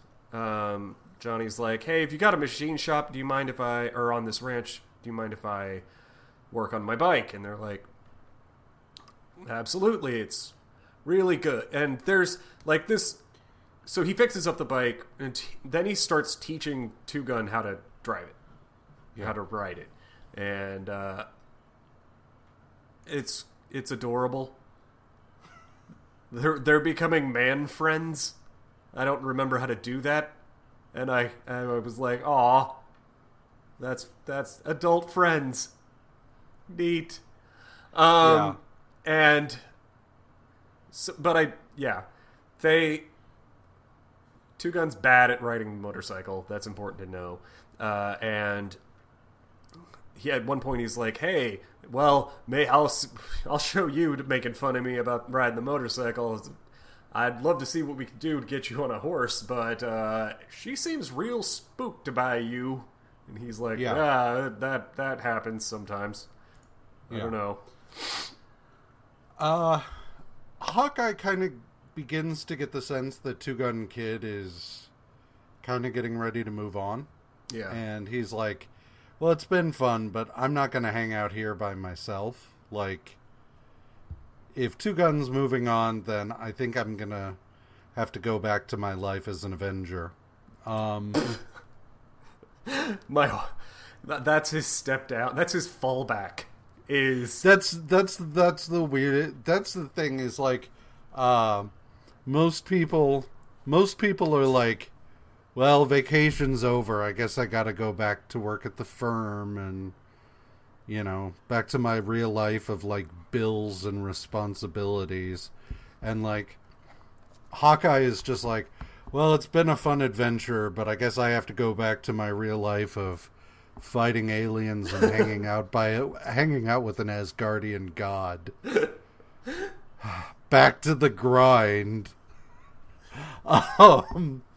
But Hawkeye is then attacked by a thing called the Manticore, and the Manticore, having grabbed Hawkeye, reveals that he was hired by the Brand Corporation that had created Patsy Walker's suit that previously belonged to the cat, now Tigra. And that... No, Hellcat. Do what? Hellcat, right? Not Tiger. No, the cat is now Tigra. The suit then passed on to Patsy Walker, who is now Hellcat. Yes. So... Sorry. You did say all of it right. I was only listening to half of it. You're fine. But Manticore reveals that his plan is kill Hawkeye. That will bring the Avengers. He can then attack them, ostensibly defeat them, even though he gets his ass handed to him by Hawkeye and Ghost Rider. Take the costume back from Patsy Walker, and in doing so, the Brand Corporation will give him what he wants, which it eventually turns out he's a double amputee, missing his legs.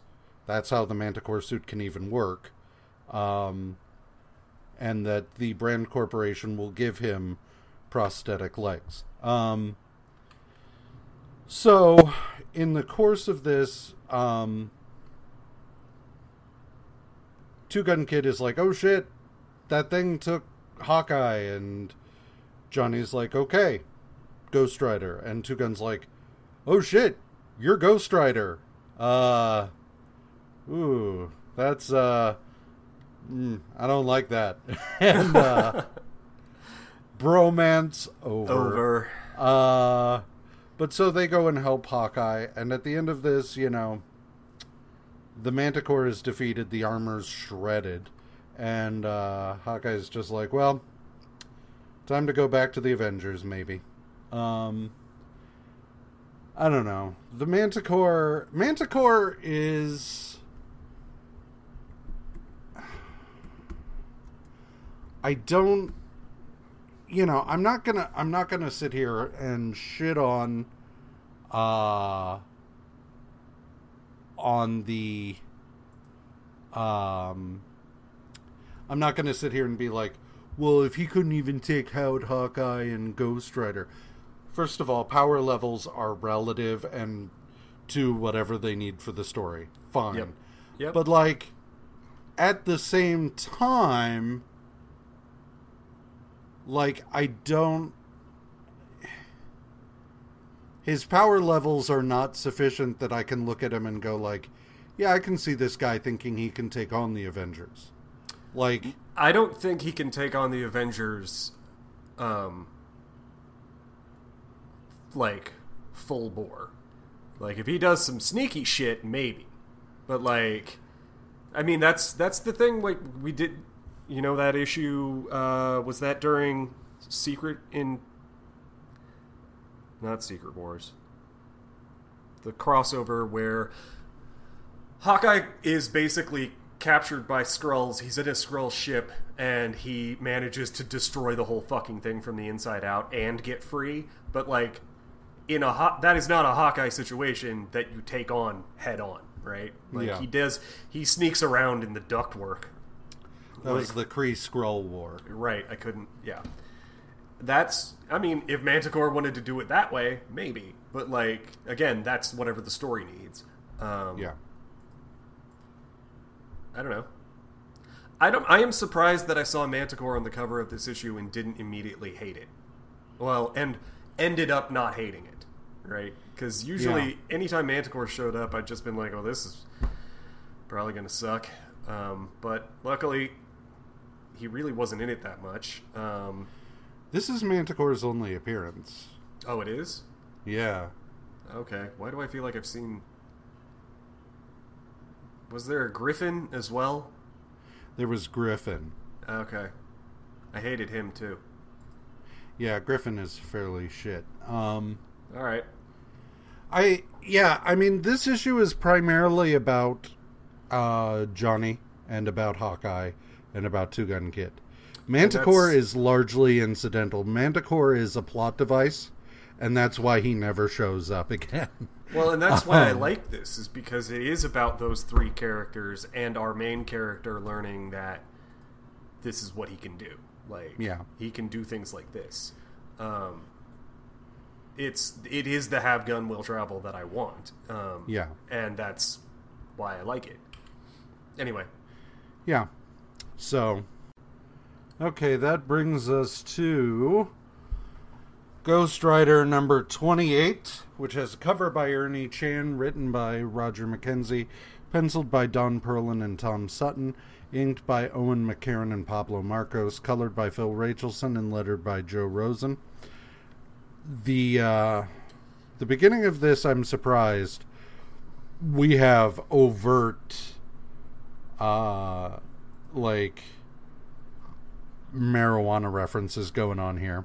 Yeah. Dude is straight up smoking a joint, and I'm like, I am surprised, even in the book about the satanic biker, that the comics code was just like, yeah, weed, sure. Now, Johnny turns the guy down, right, and everything, but, like, still, like, the fact that somebody is using marijuana in the open and, like, nothing bad happens to him, I am surprised the comics code would have signed off on this. But anyway, he goes into town and buys a new motorcycle and all this shit. Roxanne is out trying to find him. Happens across Brahma Bill, who's just like, hey, I like what you got going on. And she's like, no thanks. But then she runs into... she, in the process of things, mentions that she's looking for Johnny. And Brahma's just like, huh, alright. But she goes about her business, immediately runs into the orb, who uses his hypnotic ability here to basically erase her memory. Then Johnny goes and he's riding around, and all of these bikers attack him. The orb is just like, I bet you thought I was gone, and Johnny's just like, I'm surprised you thought I cared. Like, you know. But in the course of this, Brahma Bill is just like, I should probably tell Johnny. But he winds up in the middle of this and helps Johnny out. The orb is defeated and blasted with hellfire and forced to face all of his sins, because that's just how we end everything now. And then at the end of it, Brahma Bill is just like, well, I gotta go deal with some stuff. And it turns out that the thing he's got to deal with is he has shacked up with Roxanne, who does not remember a goddamn thing. So right. It's just like, man, I thought maybe you weren't a piece of shit, Brahma Bill, but it turns out you are. Oh yeah. And Johnny's back on the road. Yeah, like Johnny just takes off, and now Roxanne is left in the middle of nowhere with this dude who's just like, you don't remember me? Yeah, we've been fucking for years. Yeah. Like, whatever. Yep. Like I said, this run of Ghost Rider is what the character needs, which is to not be holding down a job. Like, I get that Johnny has to eat. Like, I'm not like, Johnny should be starving at all times. But, like... No, he shouldn't be a conventional superhero either. Right. Like, both of those things are not what the character should be. And for the longest time, right, in the beginning of this book, or when he was introduced, they were pretty much constantly on the run from fucking Satan, right? Yeah. Like, and when they weren't doing that, they were still holding the stunt circus together. And that was one thing. Like, maybe that I was okay with that. And being on the run from Satan, I was okay with that. Like, you didn't have time for any of these other things. But once the Satan stuff got settled and the circus exploded, then... Well, the stunt show is basically like being a carny, in that you're constantly moving to a new place and constantly on the move, and that's fine for Ghost Rider. Yeah, exactly. But like this stuff of like living in LA, having an apartment, and like holding down a job, and like, no. This is better, and I actually enjoyed these few issues. And like I said before, that's kind of surprising. But I think this is a much better direction, and I hope they keep it this way. I genuinely hope, though, that somebody follows through on my idea of Ghost Rider CPA. Sure. Because if we're gonna do Ghost Rider holds down a job, I want to go full bore. I want to see Ghost Rider sitting at a table going over his 401k statement. I want to see Ghost Rider shopping at a co-op. I want to see Ghost Rider just like, doing taxes pro bono for the lady down the street. Like, I want this. Like, I want it to be as incongruous as possible.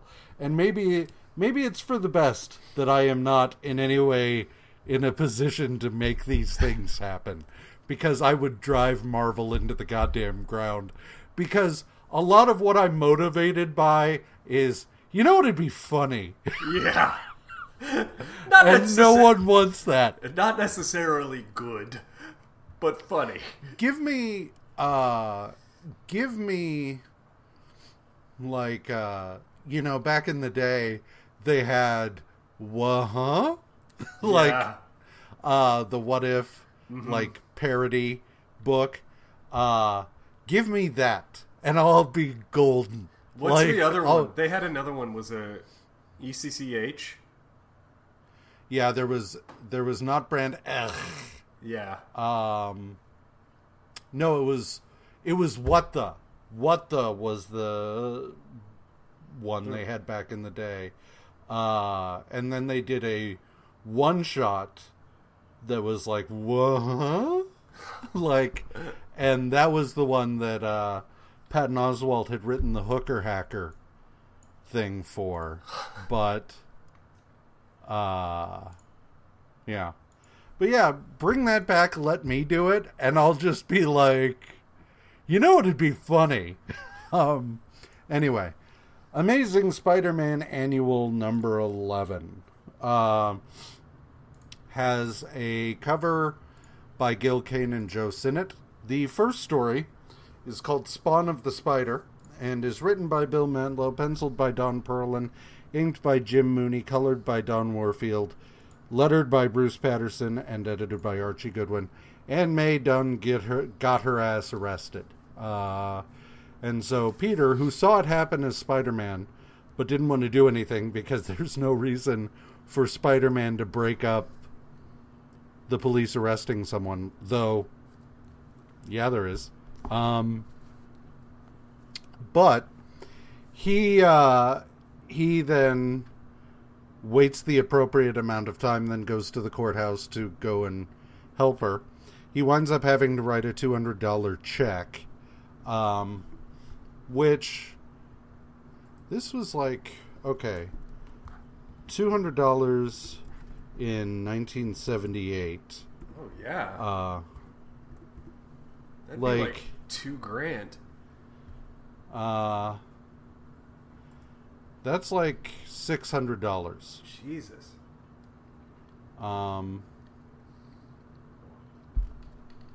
Something like that. No, I'm sorry. More like 800. So yeah, it is. Yeah, basically, because $100 would have been $400. So, yeah, that's $800 gone. So he's like, what am I going to do? So then Mary Jane has a job being a rando extra in this B movie. But then, like, this guy in a big rubber spider costume nearly falls and kills himself. He's able to grab hold of the fire escape, but the fire escape is getting ready to collapse, and so Spider-Man swings in, saves the guy, holds up the fire escape long enough for people to get out of the way, and when it's all said and done, the director is just like, hey, what if we paid you to wear the suit and climb the walls during the climbing shots? And Spider-Man's like, if you pay me in cash, sure. And so, and also the costume designer gets huffy and fired because his costumes are perfect. It's the talent that sucks. Yeah. And so three dudes are then hired to put on costumes, and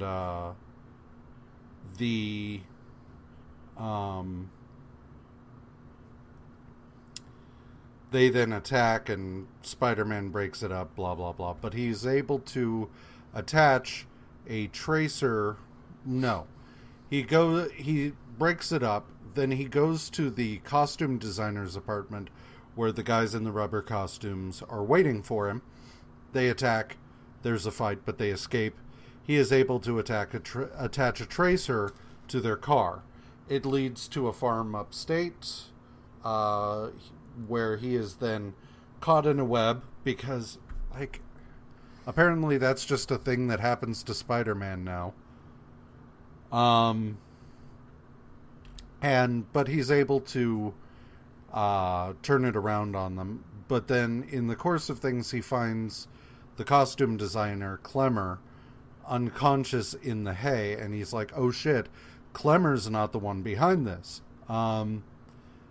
But we then switch outside, and it turns out that it was actually the producer who was doing this, and he was going to try and shut down production on the film so that he could get some of his money back. I love that. At least he waits to monologue for the camera about his dastardly plan after exploding everyone in a hay silo, instead of before. Spider-Man got everybody out and managed to track the producer down and kick him in the face. And at that point... What I like is the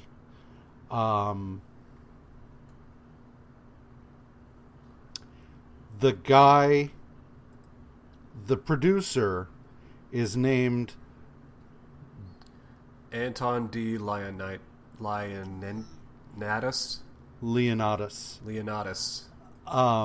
The thing like, that I... Who has beef with Tony De Laurentiis? Dino. Dino De Laurentiis. Yeah. Well, there's... Right. Yeah. I saw that and I'm like, okay. All right, Bill Madlow. You think Dino De Laurentiis is a murderer? Okay. Capable of murder? I mean, I admit, like, maybe he is, or was. I don't know. Shit. Like, I don't know. Yeah. Shit. John Landis got people killed. Maybe De Laurentiis did too. Fuck. But whatever. So at the he takes him out. Spider-Man is able to get everybody out. He takes down Leonidas and turns him over to the police, and then he's just like, so what am I going to do now? I am out $200. I can't get more. What the fuck? But then Aunt May shows up, and she's like, Peter, the charges were dropped. Here's your money back. And so, yeah. Then there's Chaos at the Coffee Bean, which is written by Scott Edelman, penciled by John Romita Jr., inked by Al Milgram, colored by Nel Yomtov, and lettered by Joe Rosen. Peter and Mary Jane are out for the night at the Coffee Bean. There is a musician named Paul Cassidy playing, but it's broken up when a dude with a gun comes in and he's shooting the place up. Peter goes to try and find a way to switch to Spider-Man. While this happens, Cassidy throws his guitar at the gunman, winds up being taken hostage, and everybody is made to give over any money or valuables they have. The gunman escapes with Cassidy and the money. Spider-Man goes after them. It turns out that Cassidy is working with the gunman, who it turns out is actually his agent. But by doing this, you know, he now looks like a hero, and they're getting some heat on his name. But the idea is, yeah, after they'll drive around for a little while, and then after a while, Cassidy will come back. The and return all the money, come back the conquering hero, right? Yeah. It's a dumb plan. It's a real dumb plan. Spider-Man overhears all of this from the roof of their car and then proceeds to tear the car roof off because not only is it a dumb plan, it pisses him off. They crash the car to try to shake him free, which really doesn't do anything but stop themselves. Peter webs him up and tries to get back to the coffee bean in time before MJ decides to murder him. Too late. She's pissed. I will say that after De Leonatus in the last story, yeah, I like to think that Paul Cassidy here is either a jab at one of the Cassidys, either Sean or David, and this entire issue is just the Marvel bullpen working out their problems with like famous people. Like the next, had there been a third story, it would have turned out that like some Steve Martin knockoff is like killing a baby or something. Like anyway, but yeah, at the end of this though, MJ's pissed and Peter's just like, well, Parker luck. And it's just like, just tell her you're Spider-Man, dude. This is so much easier if she knows. Everything is so much easier if she knows. And she doesn't have to tell anyone. Like, telling one person is very different than telling the entire goddamn world. Like, Right. It's just tell her. Be like, hey, shh. But, like, it's... He should have told Gwen. Really should have told Gwen. And I would think, after what happened with Gwen, he should have known, hey, I should have told Gwen. Maybe I should tell MJ. Well, there's an argument to be made that Gwen not knowing was one of the things that led to her death. Like, and he should know that. And this is an easy one. Yeah, I get not telling everyone you know that you're Spider-Man. I get him, but not certain telling people. Aunt May. That makes sense.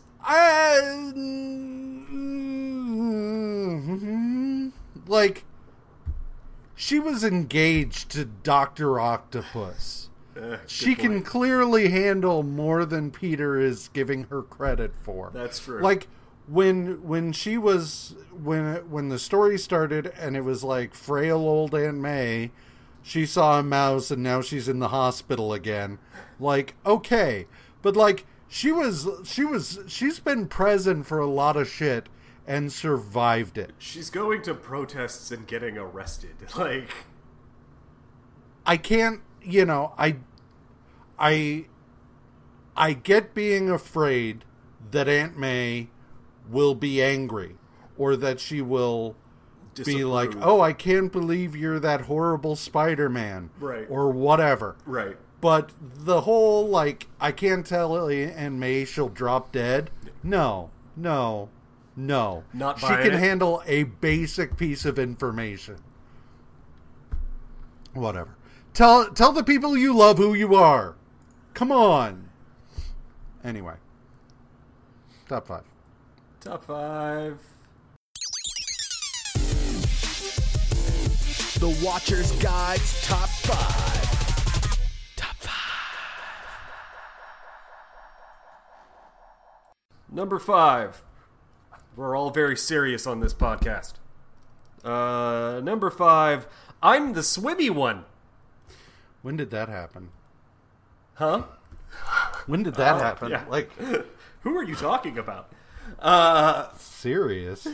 So, yeah, just Triton being the swimmy one. I'm the swimmy one. Sure you are, bud. Yeah. Number 4. I'm not scheming. You're scheming. Shut up. Scheming is not. I'm not... Okay, and if we were scheming, like, how could I get off this farm? I mean, really, to be fair, like... I like Minerva, though. Do what? I kind of like her, though. Like, her plan is horrible, but, like, I like the way she's going about it. I mean, look, not many people would have traveled light years to get some dick. Well, and I can respect that. No, I like how she's, like... So, what is it? Manic Pixie Dream Girl, only this is Manic Pixie, Manic Pixie Scientist. Like, this is the... Manic Pixie Alien Scientist Girl. Yeah, Alien Scientist Geneticist. Like, she's just kind of weird and a digger. It's like, that's horrible, you can't do that. She's like, oh, I mean, we can. Ethics. I feel like scheming is the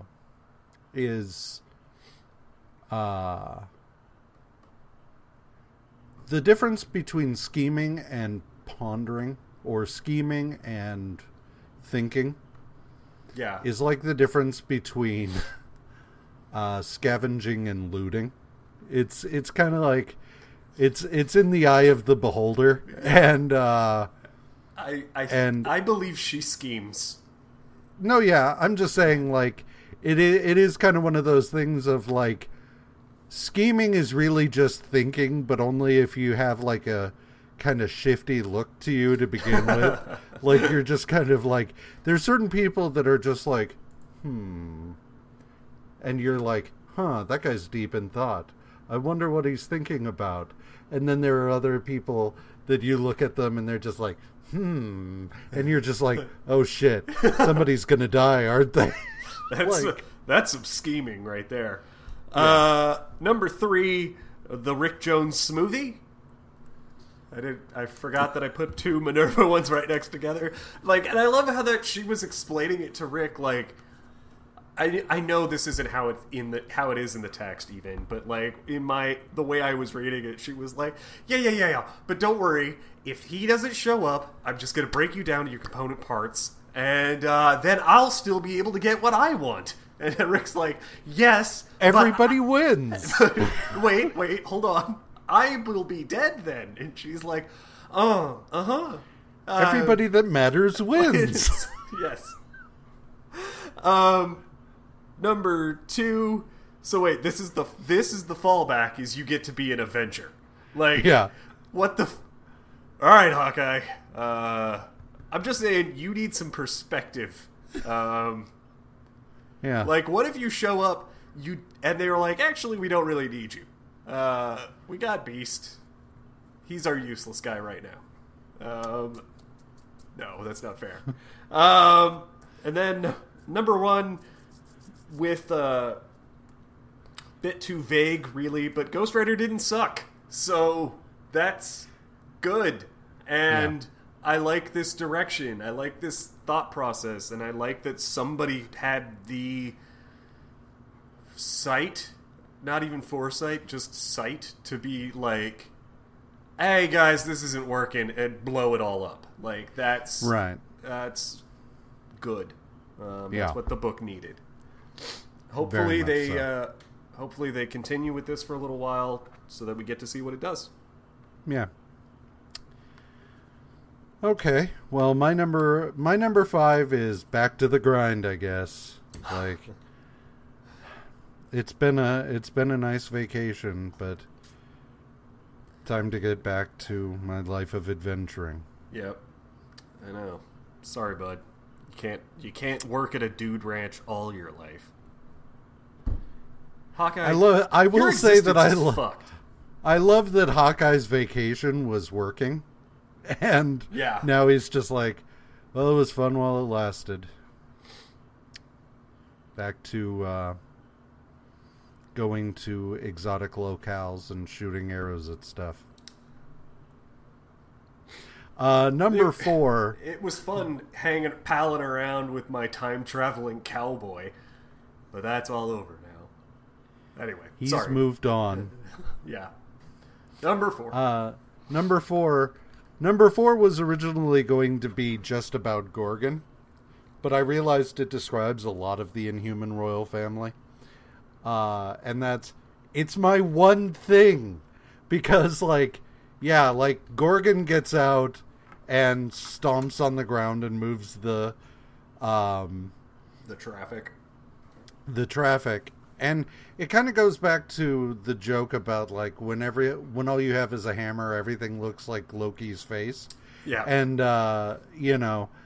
with this, it's when all you have is giant goat hooves. It's like your answer to everything is stomping. But then I realized, that's Triton with his I swim, and Karnak with his just flaw flaw flaw flaw flaw. I will disassemble his major flaw, and I will disassemble it. Yeah. Medusa's the only one that gets a character, and I think that's because we've seen her more. And at this point in the reading, Yeah. Black Bolt gets a character too, but sort of by default. It's just, but yeah. Here's the problem is that Black Bolt's character is conveyed through Medusa. Yep. Medusa's character is whatever the story needs it to be. Yeah. Triton and Gorgon and Karnak are just a thing. The one who's the closest... Black Bolt probably leads a rich inner life, but most of the time, we don't get to see that. Most of what he does is just Mm-hmm. Gesticulating at people, or conveying what he wants through Medusa. But, we only have Medusa's word that, what she's conveying is what Black Bolt actually wants. Maybe Black Bolt is just so beaten down he doesn't feel like contradicting her. Whatever. Moving on. Number 3 is... Well, that's dealt with. No way anyone will ever decide to continue this war. Yeah. Whatever, guys. Sure. Back to Earth, I guess. Good job. Number 2. That's all you wanted. Number 2, I really like Captain Marvel kind of trying to figure out what the fuck he's doing. Oh, yeah. I should have done that instead of the swimmy one. Well, I should have done Ghost Rider, but also, I've been burned before, so I'm kind of waiting to see how it plays out. Yeah. But at the very least, like I said, I like the idea that Cap is just all right, well, I no longer have a paycheck from the Kree, and now I'm just sort of here with 24 fucking hours to fill. Yeah. Whew. Well, I liked not only that he does that, but I like that the book gave him the space to do that, right? Yeah. It's gonna eat up some pages, but we need to establish that that's kind of what he's going through right now, and let it, so that when it informs things later, it doesn't feel completely out of the blue. I like it. Well, and I like the fact that Rick isn't the only one kind of figuring out what he's going to do now. Marvel now has to fill a whole lot of time that he didn't have to before. So, yeah.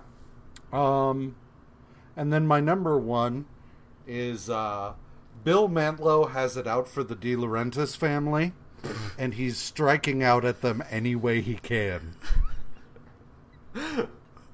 I want to know why. Did we just pick a producer that everybody knew? I don't know. I don't, because it's not like film producers are really that famous, right? There's only generally speaking, you've got Robert Evans, Steve Mnuchin, I don't know. Jerry Bruckheimer, Yeah. like, they're not... Bruckheimer's also a director, isn't he? No. Isn't he? No. I thought he was. I don't think so. Pretty sure not. I don't know. But, anyway, it doesn't matter. Yeah. The thing about it is that I guess he is only a producer. I don't know why I thought he directed too. I don't know. I don't know. Mm-mm. I guess for some reason I thought he directed Con Air. No. I don't know why I thought that. No. But whatever. It doesn't matter. But yeah, Jerry Bruckheimer, Steve Mnuchin, and really Steve Mnuchin would not be common knowledge but for his becoming Secretary of the Treasury. Beyond that, no. But anyway. So yeah, I don't know why he decided to portray De Laurentiis as a murderer, but that's where we are. Next week we get it's mostly Spider-Man next week. We start with the Thor annual and we end with one issue of Fantastic Four, and everything is either amazing or spectacular. Okay. So that'll be good. It's one of those things of sometimes I like a chunk of something, and sometimes I like a smattering of different shit. We've been having a lot of smatterings lately. Yeah. So it's nice to have a chunk the next week. So yeah. But that is it for us this week. Like us on Facebook. Follow us on Twitter, both individually and at WatchersGuideMU. Leave us ratings and reviews wherever you listen to podcasts, because it'll get our show in front of more people. Visit our website at watchersguide.com or email us at watchersguide@gmail.com. Have a marvelous week. Bye.